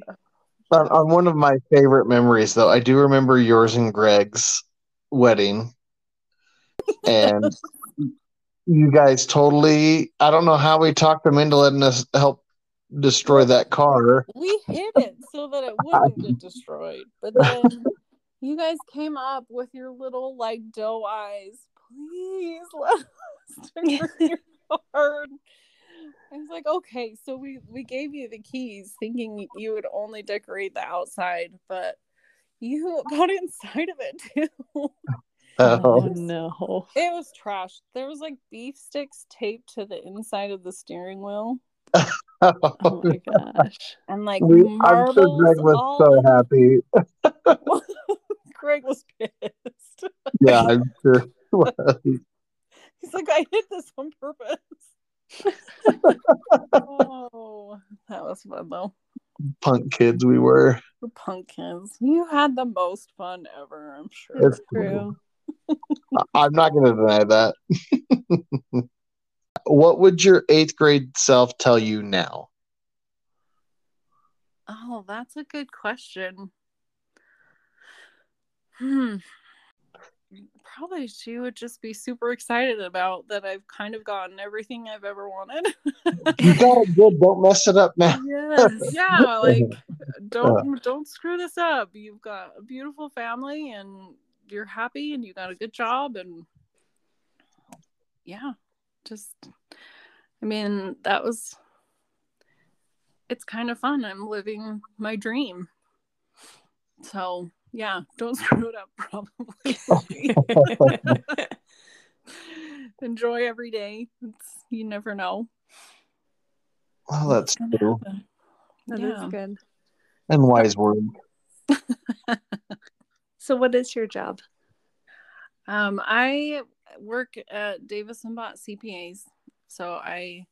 But it's kind of fun. I made my own position, kind of. You work with Matt? Naturally, I do work with Matt. He is super fun. He's one of the CPAs. So I got the job as a QuickBooks specialist. And so I have clients that I do payroll and their business payroll taxes every quarter. And but then I also am on the admin team, and so I take the tax returns and make them pretty for clients. which is really kind of my favorite. We're going to spruce this up for you. You got to pay taxes, but here we go. But here we go. So however they want it delivered, I take whatever the CPAs, once they're finished and reviewed, I put them together as the final package and make sure we have copies of everything and then send it on its way. So, and then I also get to do a final tiny review for just in case. And it's been actually kind of fun because this is going to sound so bad. I'm kind of nosy and but I don't remember things, right? So I'm nosy in the fact that I do look at like their kids' names, but not that I remember them. But it has helped me catch a few things that have got overlooked on accident. So then it makes me feel good that it's kind of part of my job. There you go. So we're good. Oh, I love that closer to home too. Yeah. I work. It's like 5 minutes from where I live, and it's a super fun atmosphere. And that's kind of what I was working at Costco before. You know, Costco is a super good job. It's just physical. Yeah. And then but that was down in Ogden. But the fun part is our Monday morning meetings. We have one every Monday and just kind of talk about the week, things that are coming up, any concerns or tax laws that are being written. And but we always start with a prayer. And that really, when I heard that was kind of part of the culture, and I know that's only something you can kind of get away with in Utah, but and we don't have, not everyone is religious that works there, and they're fine with it as part of our just kind of getting into the swing of the work week. But that was something that I thought I really could use in my life. So it's been fun. And they take us on after tax season trips or parties. So that's fun too. That sounds really fun. Yeah. You know, I can appreciate what you're talking about though, because we do the same out at the shop. Yeah. So, and it probably is like the only way we could get away with it, but I shouldn't say get away with it, but yeah, I mean, and we have a lot of different backgrounds, and we've had other people that are not super religious pray, and it's been really cool. Mm-hmm. But it's cool that you're able to start out like that.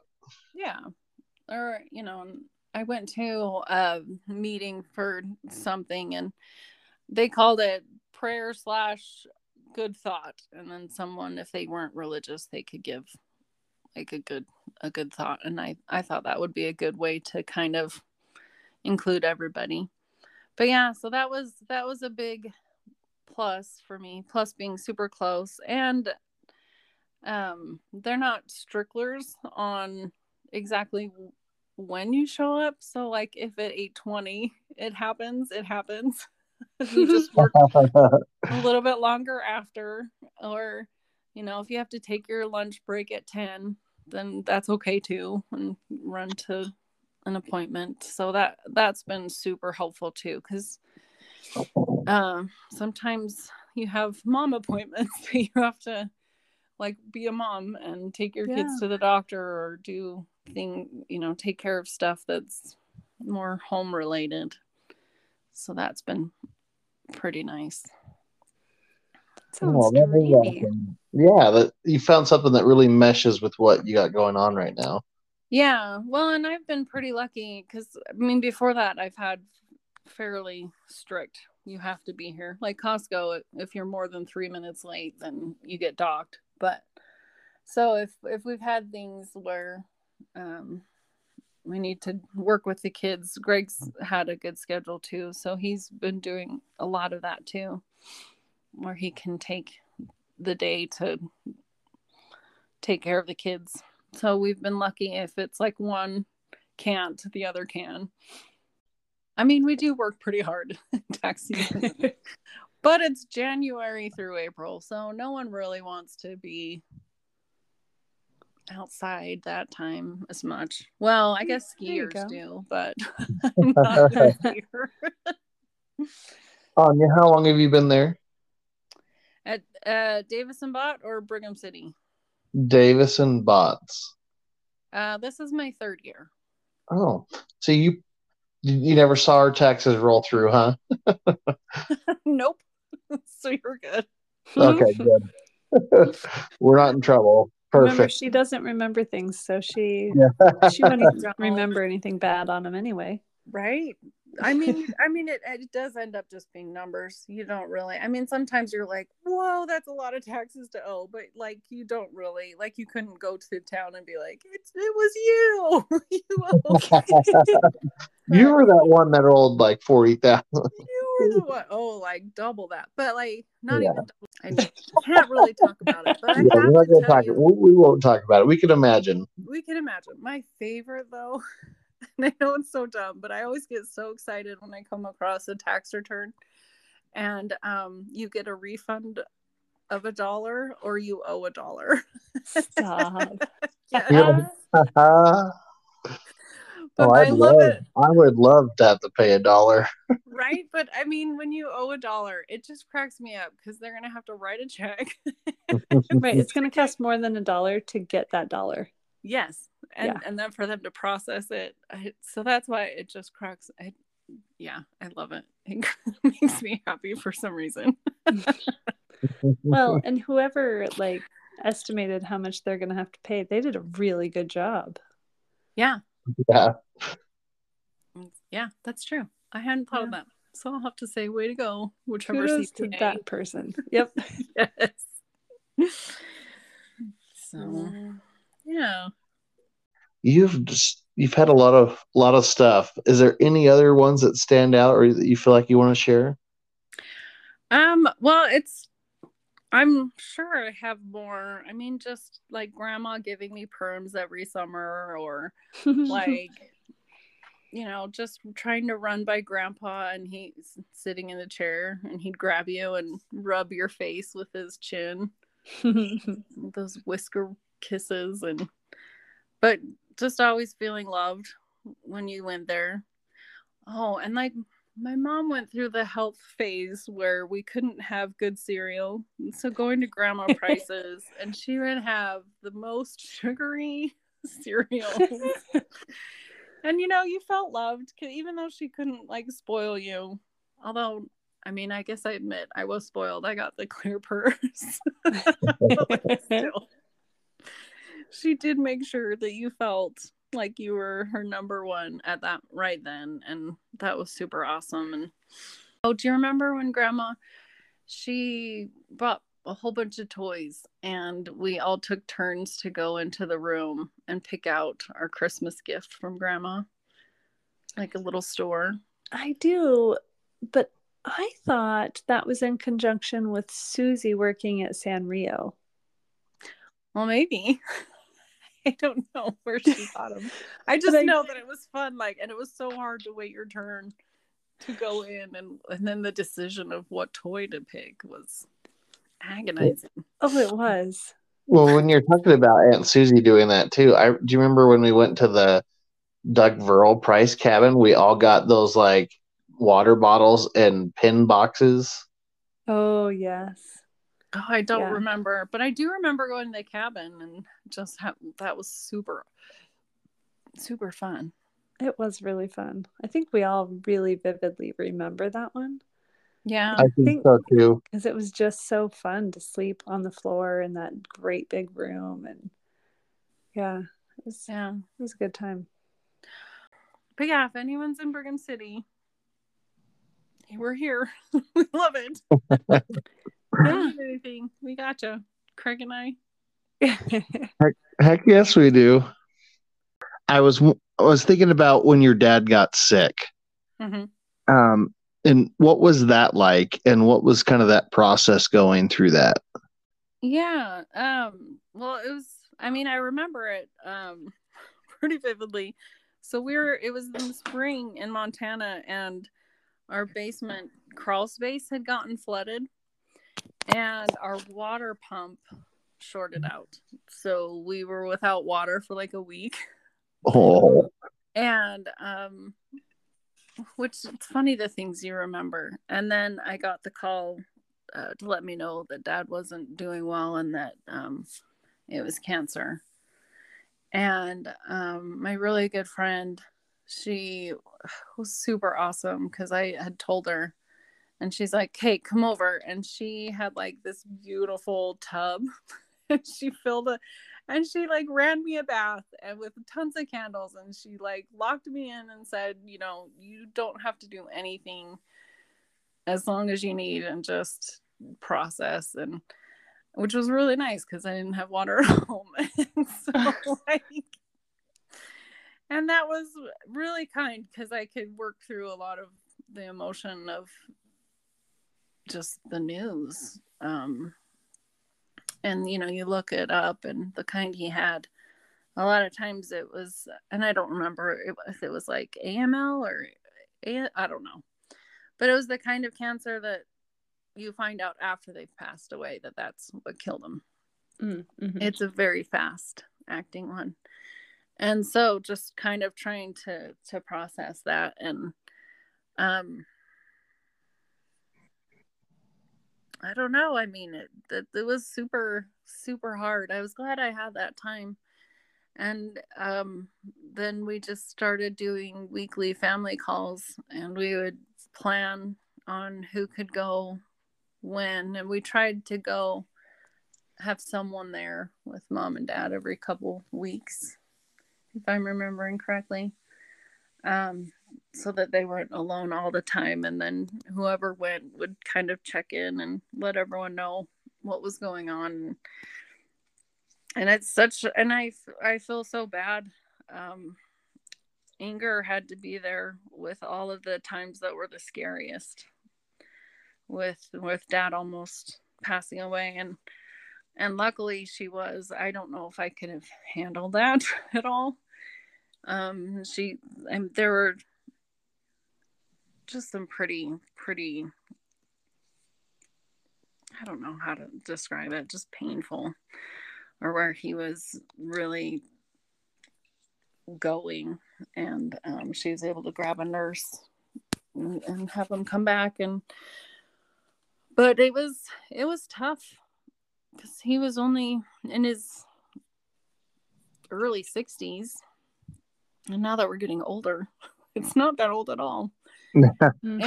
And yeah, it's just, it was hard to see him go through that much pain.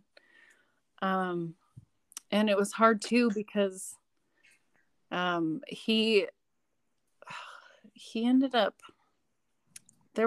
he was flying and he landed pretty hard, and this was before he'd gotten sick, and so hard that all of the oxygen masks came down.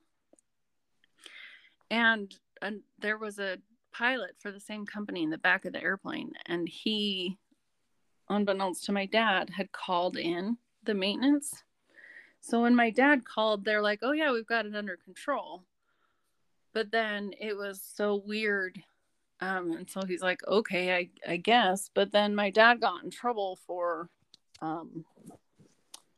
not doing it correctly, which is weird because the other guy should have gotten in trouble for that. And yeah, to let the actual pilot do it, not the guy in the back. Right? Like, yeah. What is this guy doing, taking over this thing?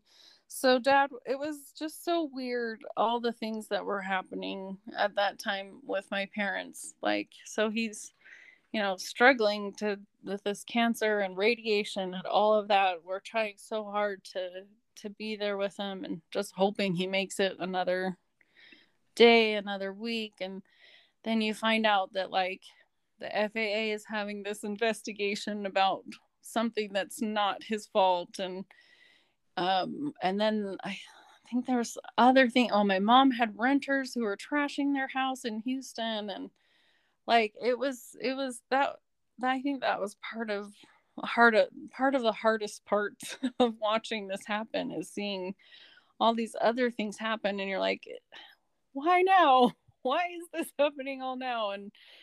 And you wonder, like, does dad have to be like Job before he dies? Kind of a thing. Like, what is going on? And it was hard. It was hard. I still miss him. But it's hilarious because I love listening to the podcast because sometimes someone will mention him. And it's just so nice, you know? Eric Price was so kind, and he took this time to spend time with my parents, and I totally appreciate it. And it's so fun, but to think about that, I really feel like any one of us would have done it too. And I know, but it was so nice that Eric did, and he would come over and mow my parents' lawn and kind of be there when we couldn't be there. And I know we all owe him for that because we all live so far away. But my dad hung on a long time, 6 months, and that's an eternity, I feel like, for that kind of pain that he was in. I think I really look up to your family and your mom and your dad, like the poise and the grace of all the stuff that you guys went through, but the way you went through it. Like I know we all know that there are probably really hard days, but I don't know. I think it's awesome and you're an inspiration to me. Well, and my dad, and my mom, they really didn't complain. I mean, they had so many reasons to complain. I gave you like a few, but like dad really didn't. He just was there, super kind to all of the people. They all just loved him, the workers at the hospital. And when we found out, so he went down to San Diego to get a bone marrow, but then the cancer had come back, or I don't know, white blood count. It's all a mess in my head, but so we all came back and we're there about a week together, and it was really nice to kind of spend time. And he had come home, and they just had hospice there, and I really appreciate that time. And there was and he had come downstairs the first day and maybe the second, but then like after the third day he was just in his room, and so we'd all kind of take turns to be in the room. And then it was just one evening, we were all downstairs, and I don't know if it was me. Someone was like, hey, we need to be upstairs. So we all went upstairs and hung out in the room, and we were telling family stories and laughing about boats trips and the parasail and how terrifying that was, or just random fun memories. And that's when dad passed away. And I'm so grateful that we had that time together. It was super sweet and special. And you know, like that's what you hope for, that you can be surrounded by your family, like granddad. Yep. That was fun too, to be there. And I can't say, I don't know why I say fun, but I'm glad that I got to be there and be in Utah and close by too for them. But it was also nice. It was interesting too. So dad died in Las Vegas, and the funeral was going to be in Salt Lake. And apparently you have to have like permission to transport a body across state lines. And we wanted to have the funeral fast because people we are already kind of spent time together. And so you didn't want to like go home and then turn around and come back. Yeah. And the funeral home they were saying, yeah, we can do it. But then it's getting closer to when we have to have the funeral, and we need to get there and start leaving, but none of the paperwork has been done. So Arn left and followed the courier, who had to go to the courthouse and to a judge, like to all these different places, to make sure that it would get done the same day. And my dad's boss from the company he worked for was like, anything you need. So we called him and he's like, okay, I'll get the lawyers on it. And so they were calling. And then there was someone in the ward who worked for the sheriff's office. And so it was kind of funny. So we were talking to him and he's like, okay, we'll get on it. And so it was the fastest moving paperwork I'm sure that has ever happened. And Mom was funny because she was like, well, I guess we're going to have a closed casket anyway. We could just pretend like he's there. But it all worked out. And it was kind of funny because Arn said that like they would go into one office and he could hear phones ringing. I'm sure that's all of the people who were helping us out trying to get that going. That push it through, yeah. Push it through. And so that was a kind of a funny. And another one of my favorite stories. I mean, like favorite stories, but so that's happening, and then we have church before we're gonna leave, and my mom's bishop asked her to get up and bear her testimony, and she didn't tell us because she knew we'd all be totally mad at the bishop, which is probably totally true. Right of us. Like, I can't believe you're gonna ask someone who's just barely widowed of like a day to get up and bear her testimony. Oh, so she didn't say anything, and but we're all at church, and we were in the back row, and Mom was kind of in the middle with some grandkids, and Doug and Susie, I think, were up there sitting with her, and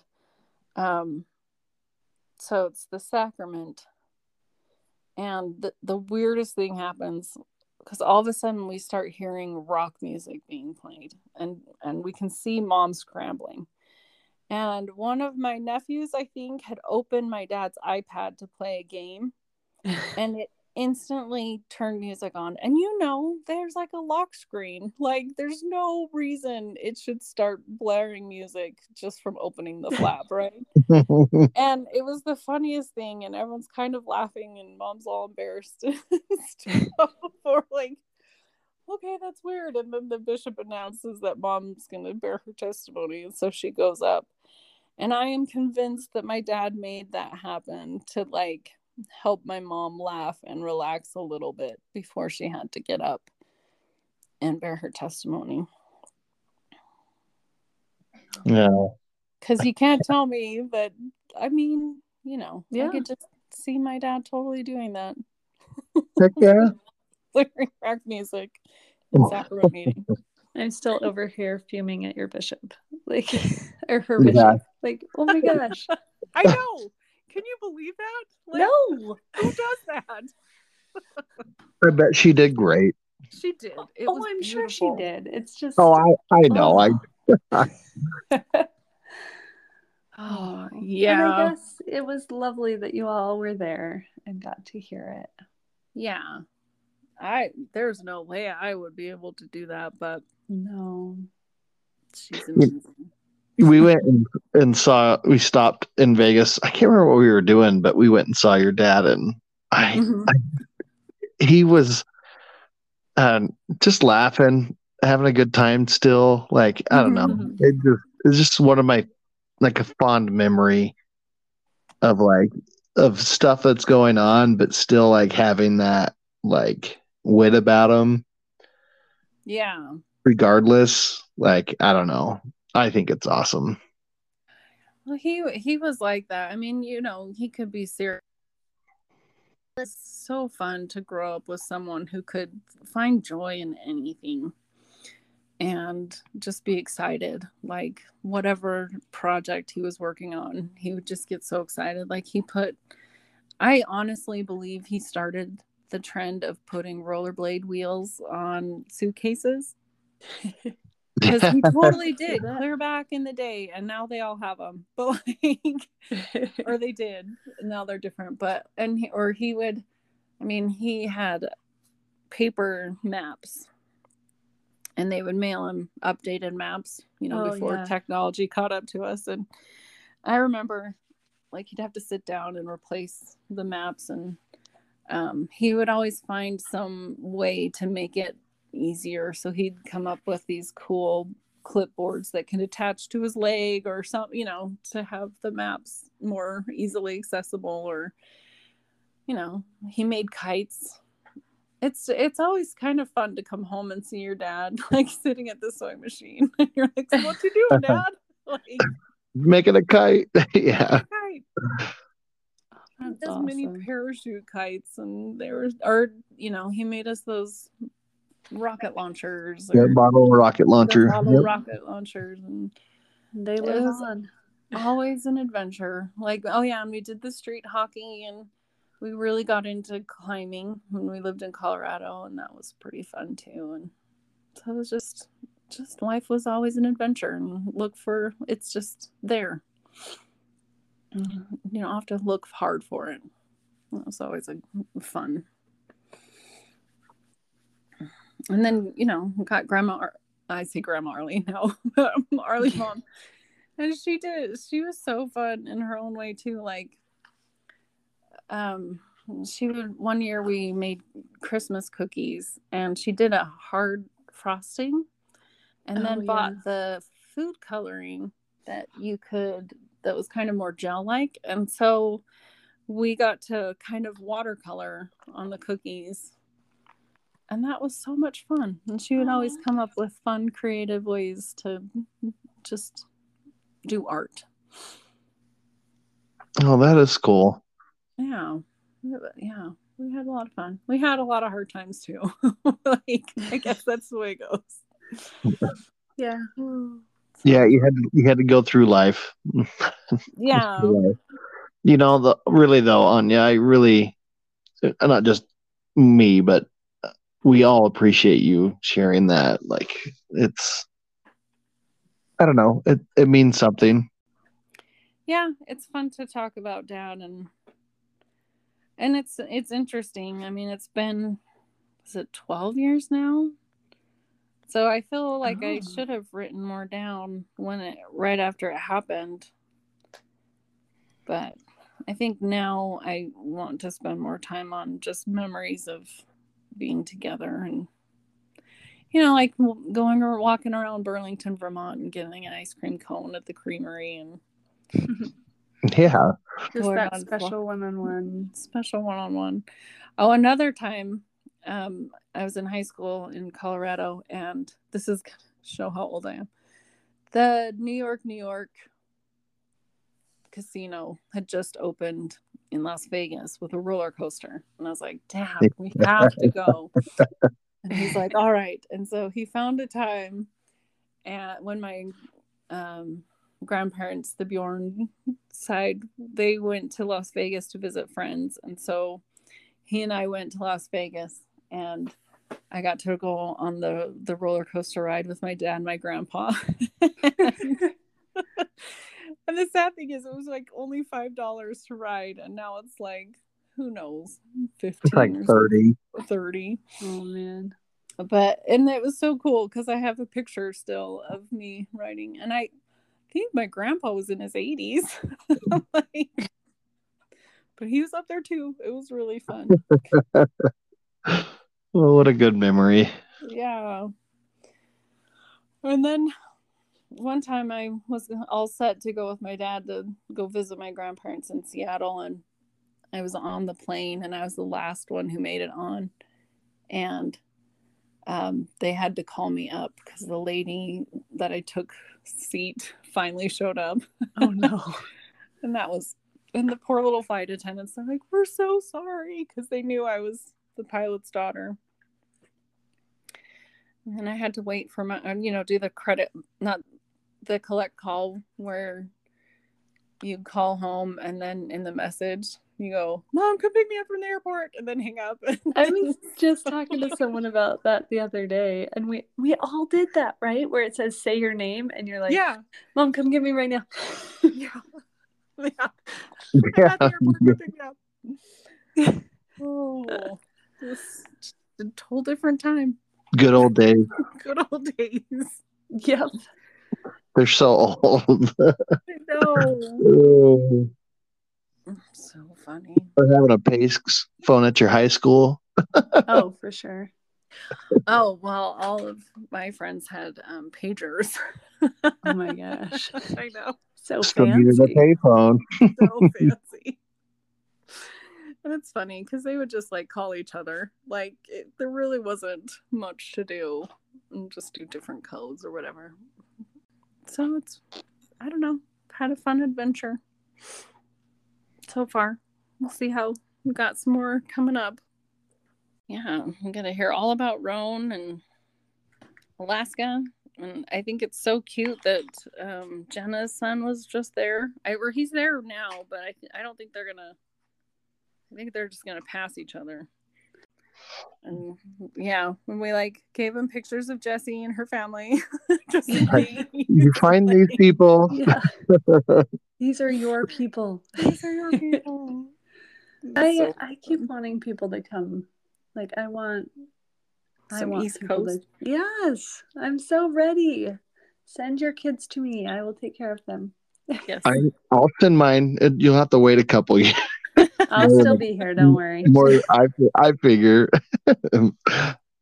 Man, our missionaries, I love it. Our so we have a set of 3 sisters, but they have special permission from the mission president to come play basketball with us every Thursday. We have like a women's pickup game on Thursday morning. And our PD is on Monday, but they still like, and we've had transfers and that's still a standing part of their calendar. And so like the new sisters come and play. It's so fun. Yeah, but what a cool ministering, or like however you want to look at it, like because I feel like you've told me you have all sorts of people come and play. Yeah. We have non-members and inactive members and all sorts of people. You're right, and so it is. I mean, and that's how I would sell it to the mission president too. Yeah, but and it's good exercise, so it's win-win. Right. And they only come for an hour, but it's so fun, and I love that they do it. Yeah, but everything feels so right about that. Like right. Yeah, like that's what should happen. Like in my mind, like there shouldn't be even a question. Yeah. Yes. That's awesome. I love it. It is awesome. It's very different than calling and narking on them for wearing street clothes. Yeah. Oh, that still surprises me. That's I mean, I just feel like I guess some people need hobbies. Yeah. Yeah, I guess. But I need to be better. Well, and did he even talk to them about it? Or did he just call? I think he may have said something. Just, hey, FYI, this was brought to my attention. Like, I don't even know. Well, no, it was a good. Besides that, he had a fun mission. It was pretty fun to hear about it. It was so he never went to the MTC. He was supposed to go to the Mexico one to learn Spanish. Oh, yeah. Opened. So he did all home MTC and then went straight to Kansas. And then it was COVID and they couldn't go to members' houses or eat dinner at their house. They could do service, and they did a lot of Facebook talking to people online and stuff. So he kind of did a hybrid of both. Yeah, that would be different. Like, yeah, I don't think I would like the Facebook, but I know. Well, and then he was the generation of like, but it was awesome. So his graduation was during COVID. So so you like Braden. Yeah, JB and Aaron. Yeah. So the school did it to where you had a time to come to the school, and there was only you could only bring 4 people. And they had this whole conveyor belt of things where you pick stuff up and you put on your graduation gown and cap, and they had a few places you could take pictures. And then you got to the gym and they called his name and they filmed him walking across the stage, and we got to cheer. And then as we were leaving, they gave him a swag bag. And then later they put it together as a whole graduation video. But it was kind of my favorite graduation because it was so fast. Yeah, that does actually sound really dreamy, because you don't really need to hear all 400 other kids walking across the stage. Yeah, it wasn't like dragged out for like 3 hours. Yeah. Right. Well, and then we could watch the video at home and we just kind of did whatever. And then when it got close to when it was like his turn, then we could like cheer again and then turn it on. It was awesome. I admit, I loved it. That is pretty awesome. That's something that maybe could have stuck around. Right. That's so true. There's a few traditions we broke during COVID, and I'm okay with that. Yep, that one would have been a good one.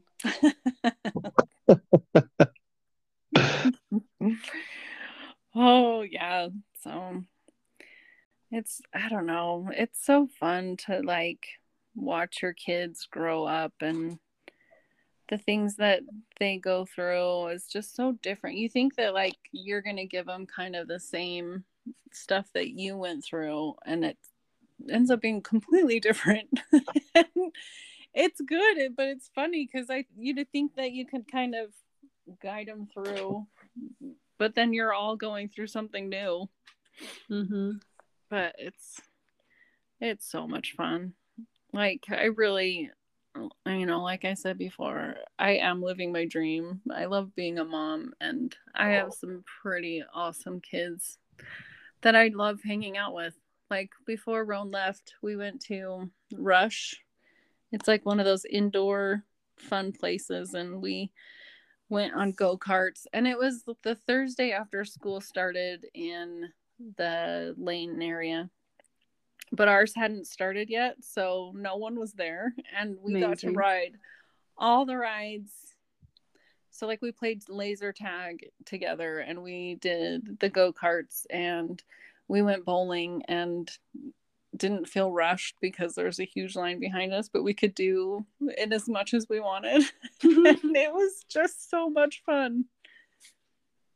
I know. I'm like, we need to make that a continual thing, but it's really fun to, like, every stage of kids is so much fun in the fact that like you get to watch them grow. But I do think having them older is my favorite.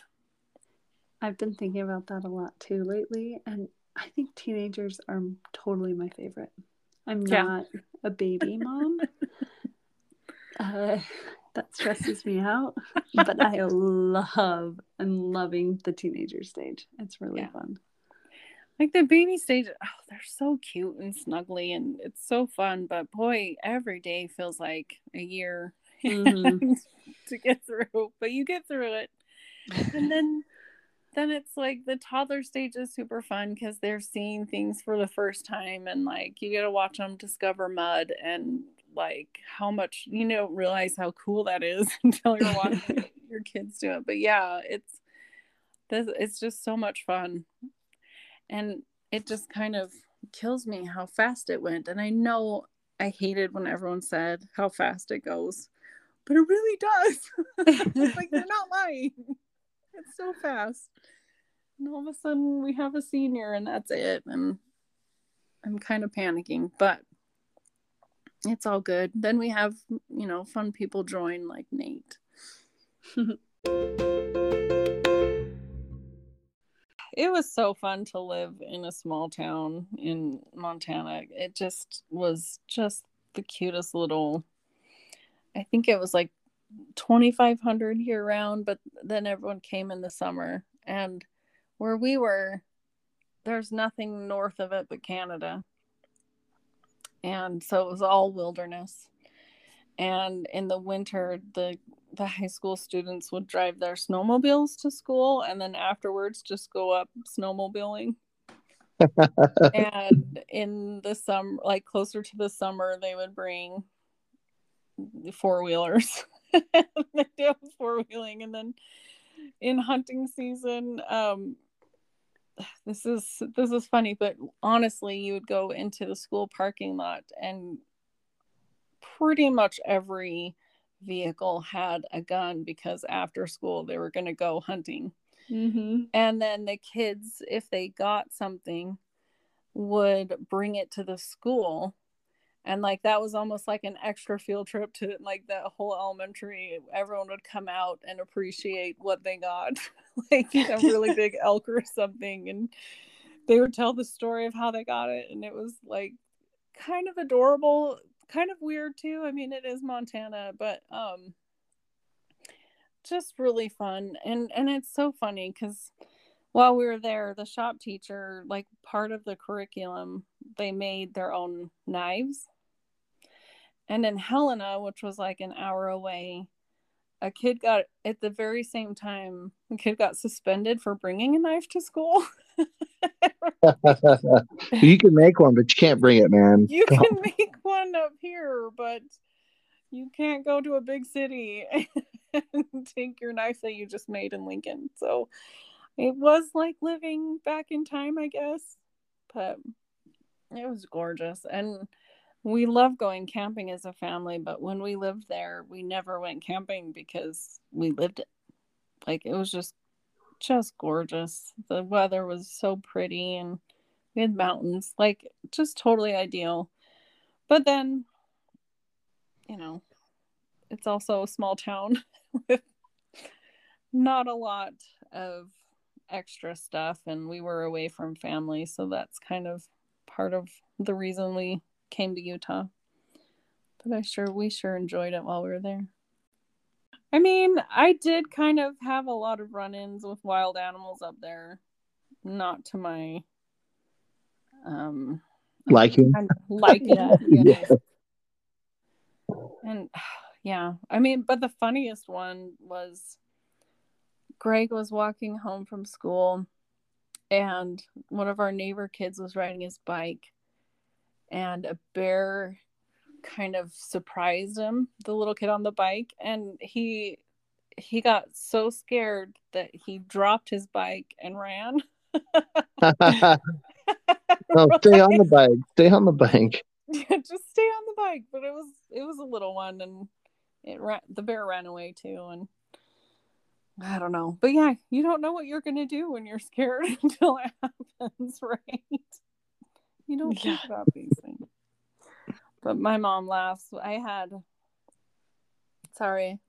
a whole fresh new memories. I had a feud with a black bear while we lived there because I didn't know any better, and I threw away a whole bunch of I had processed apples to make applesauce or something, and so all the leftovers I threw away in my trash, and later found out you're not supposed to do that, and the bear kept stealing our trash. And I had asked around, and you can't call it in because then you get a fine for baiting the bear. And so, and everyone kind of has their own little contraptions or things to keep the bears out of their trash up there. And so we did like a bucket full of water and stuff. And every once in a while you'd just hear a crash and you'd see like this white bag walk away. Like in the night. Well, one day I had this lady come to my door, a knock on the door, and I answered it. And I've never seen this lady in my life. And she looks at me and she goes, "Why do you hate me?" And I'm like, what? I don't know what's going on. And apparently the bear took our trash to her yard. Oh no. And would tear it all apart and eat whatever it wanted and then leave leftovers there. And they were a seasonal resident, so they were never home. So of course he's going to pick their house. And so it was like one of those moments where I'm like, that dang bear. And she's like looking at me like, what are you talking about? Like, I promise this bear steals our trash and we must eat it. And I took the kids and we went and had to go pick up all of our trash. And I was trying to find, like, but I guess, you know, you have like the school papers or the random address. So, like, I feel so bad for this lady, like, always coming up and there's trash in her yard. Like, I'm not trying to, like, I don't know, destroy your home value. I love that she was brave enough to come talk to you, though. Right? I think I would be like side eye, but I don't think I could do it. I know. And I'm wondering, like, how many times did she have to pick up the trash before she did come? And I feel so bad for her. Like, oh. I mean, her comment, "Why do you hate me?" Right? Right? You're like, what? I don't know you, but yeah, it makes sense. Like, because what do you do? Like, why is this person throwing their trash in my yard? And not even, like, nicely. It's like, She's like thinking, what did I do something? right? Anyway. Did I cut them off somewhere? Yeah. I'm like, yeah. No clue. That was so fun. Whoops. Yeah. We'll be right over. Yeah. Oh, we'll go clean that up. Sorry. Yeah. I mean, but it's super fun. I have such great memories with my aunts and uncles too. And you know, they treated me just like an extension of their immediate family. And, you know, like Aunt Neil, I loved coming to visit you guys, and she would let us make rolls with her. Like, I know, and just and just knowing that, like, if I were anywhere in the country, that if anything happened, and I know, like, Craig's parents, I think, were driving to Washington, and I was like, okay, so if there's an issue in Idaho, you're gonna call my Aunt Kathy, and then if there's an issue in Oregon, you can call my Aunt Janelle, and then, you know, if anything happens, you know, on the way, you're covered, or if you're in California, you know where to go. And that it's so awesome to have fun memories. And like Aunt Kathy one year totally knew how to make fanny packs, and she made me one, and I just felt like $1 million because it was the coolest thing ever. That is pretty cool. Yes. And so it's just been a really fun extended family. And not too long ago, I was just walking around thinking of how rich I feel because I have just this amazing support system that I could call on. I mean, we don't talk often, but, like, you know, I know that I've got them. Like, it's just such a wonderful support net of, you know, if I need help, or say anything, I've got backup, and not many people have that, and just how rich that makes me feel, and almost embarrassed by how good I have it. But yeah, so I've, you know, and I feel bad, but really I could talk, and I've got so many fun memories with my cousins, and you know, that's just my whole growing up, or just when we get together, and it's just so wonderful. I love it. I've enjoyed being a member of the Price family, and Grandma and Grandpa have definitely made me feel that they knew me, and that was really nice.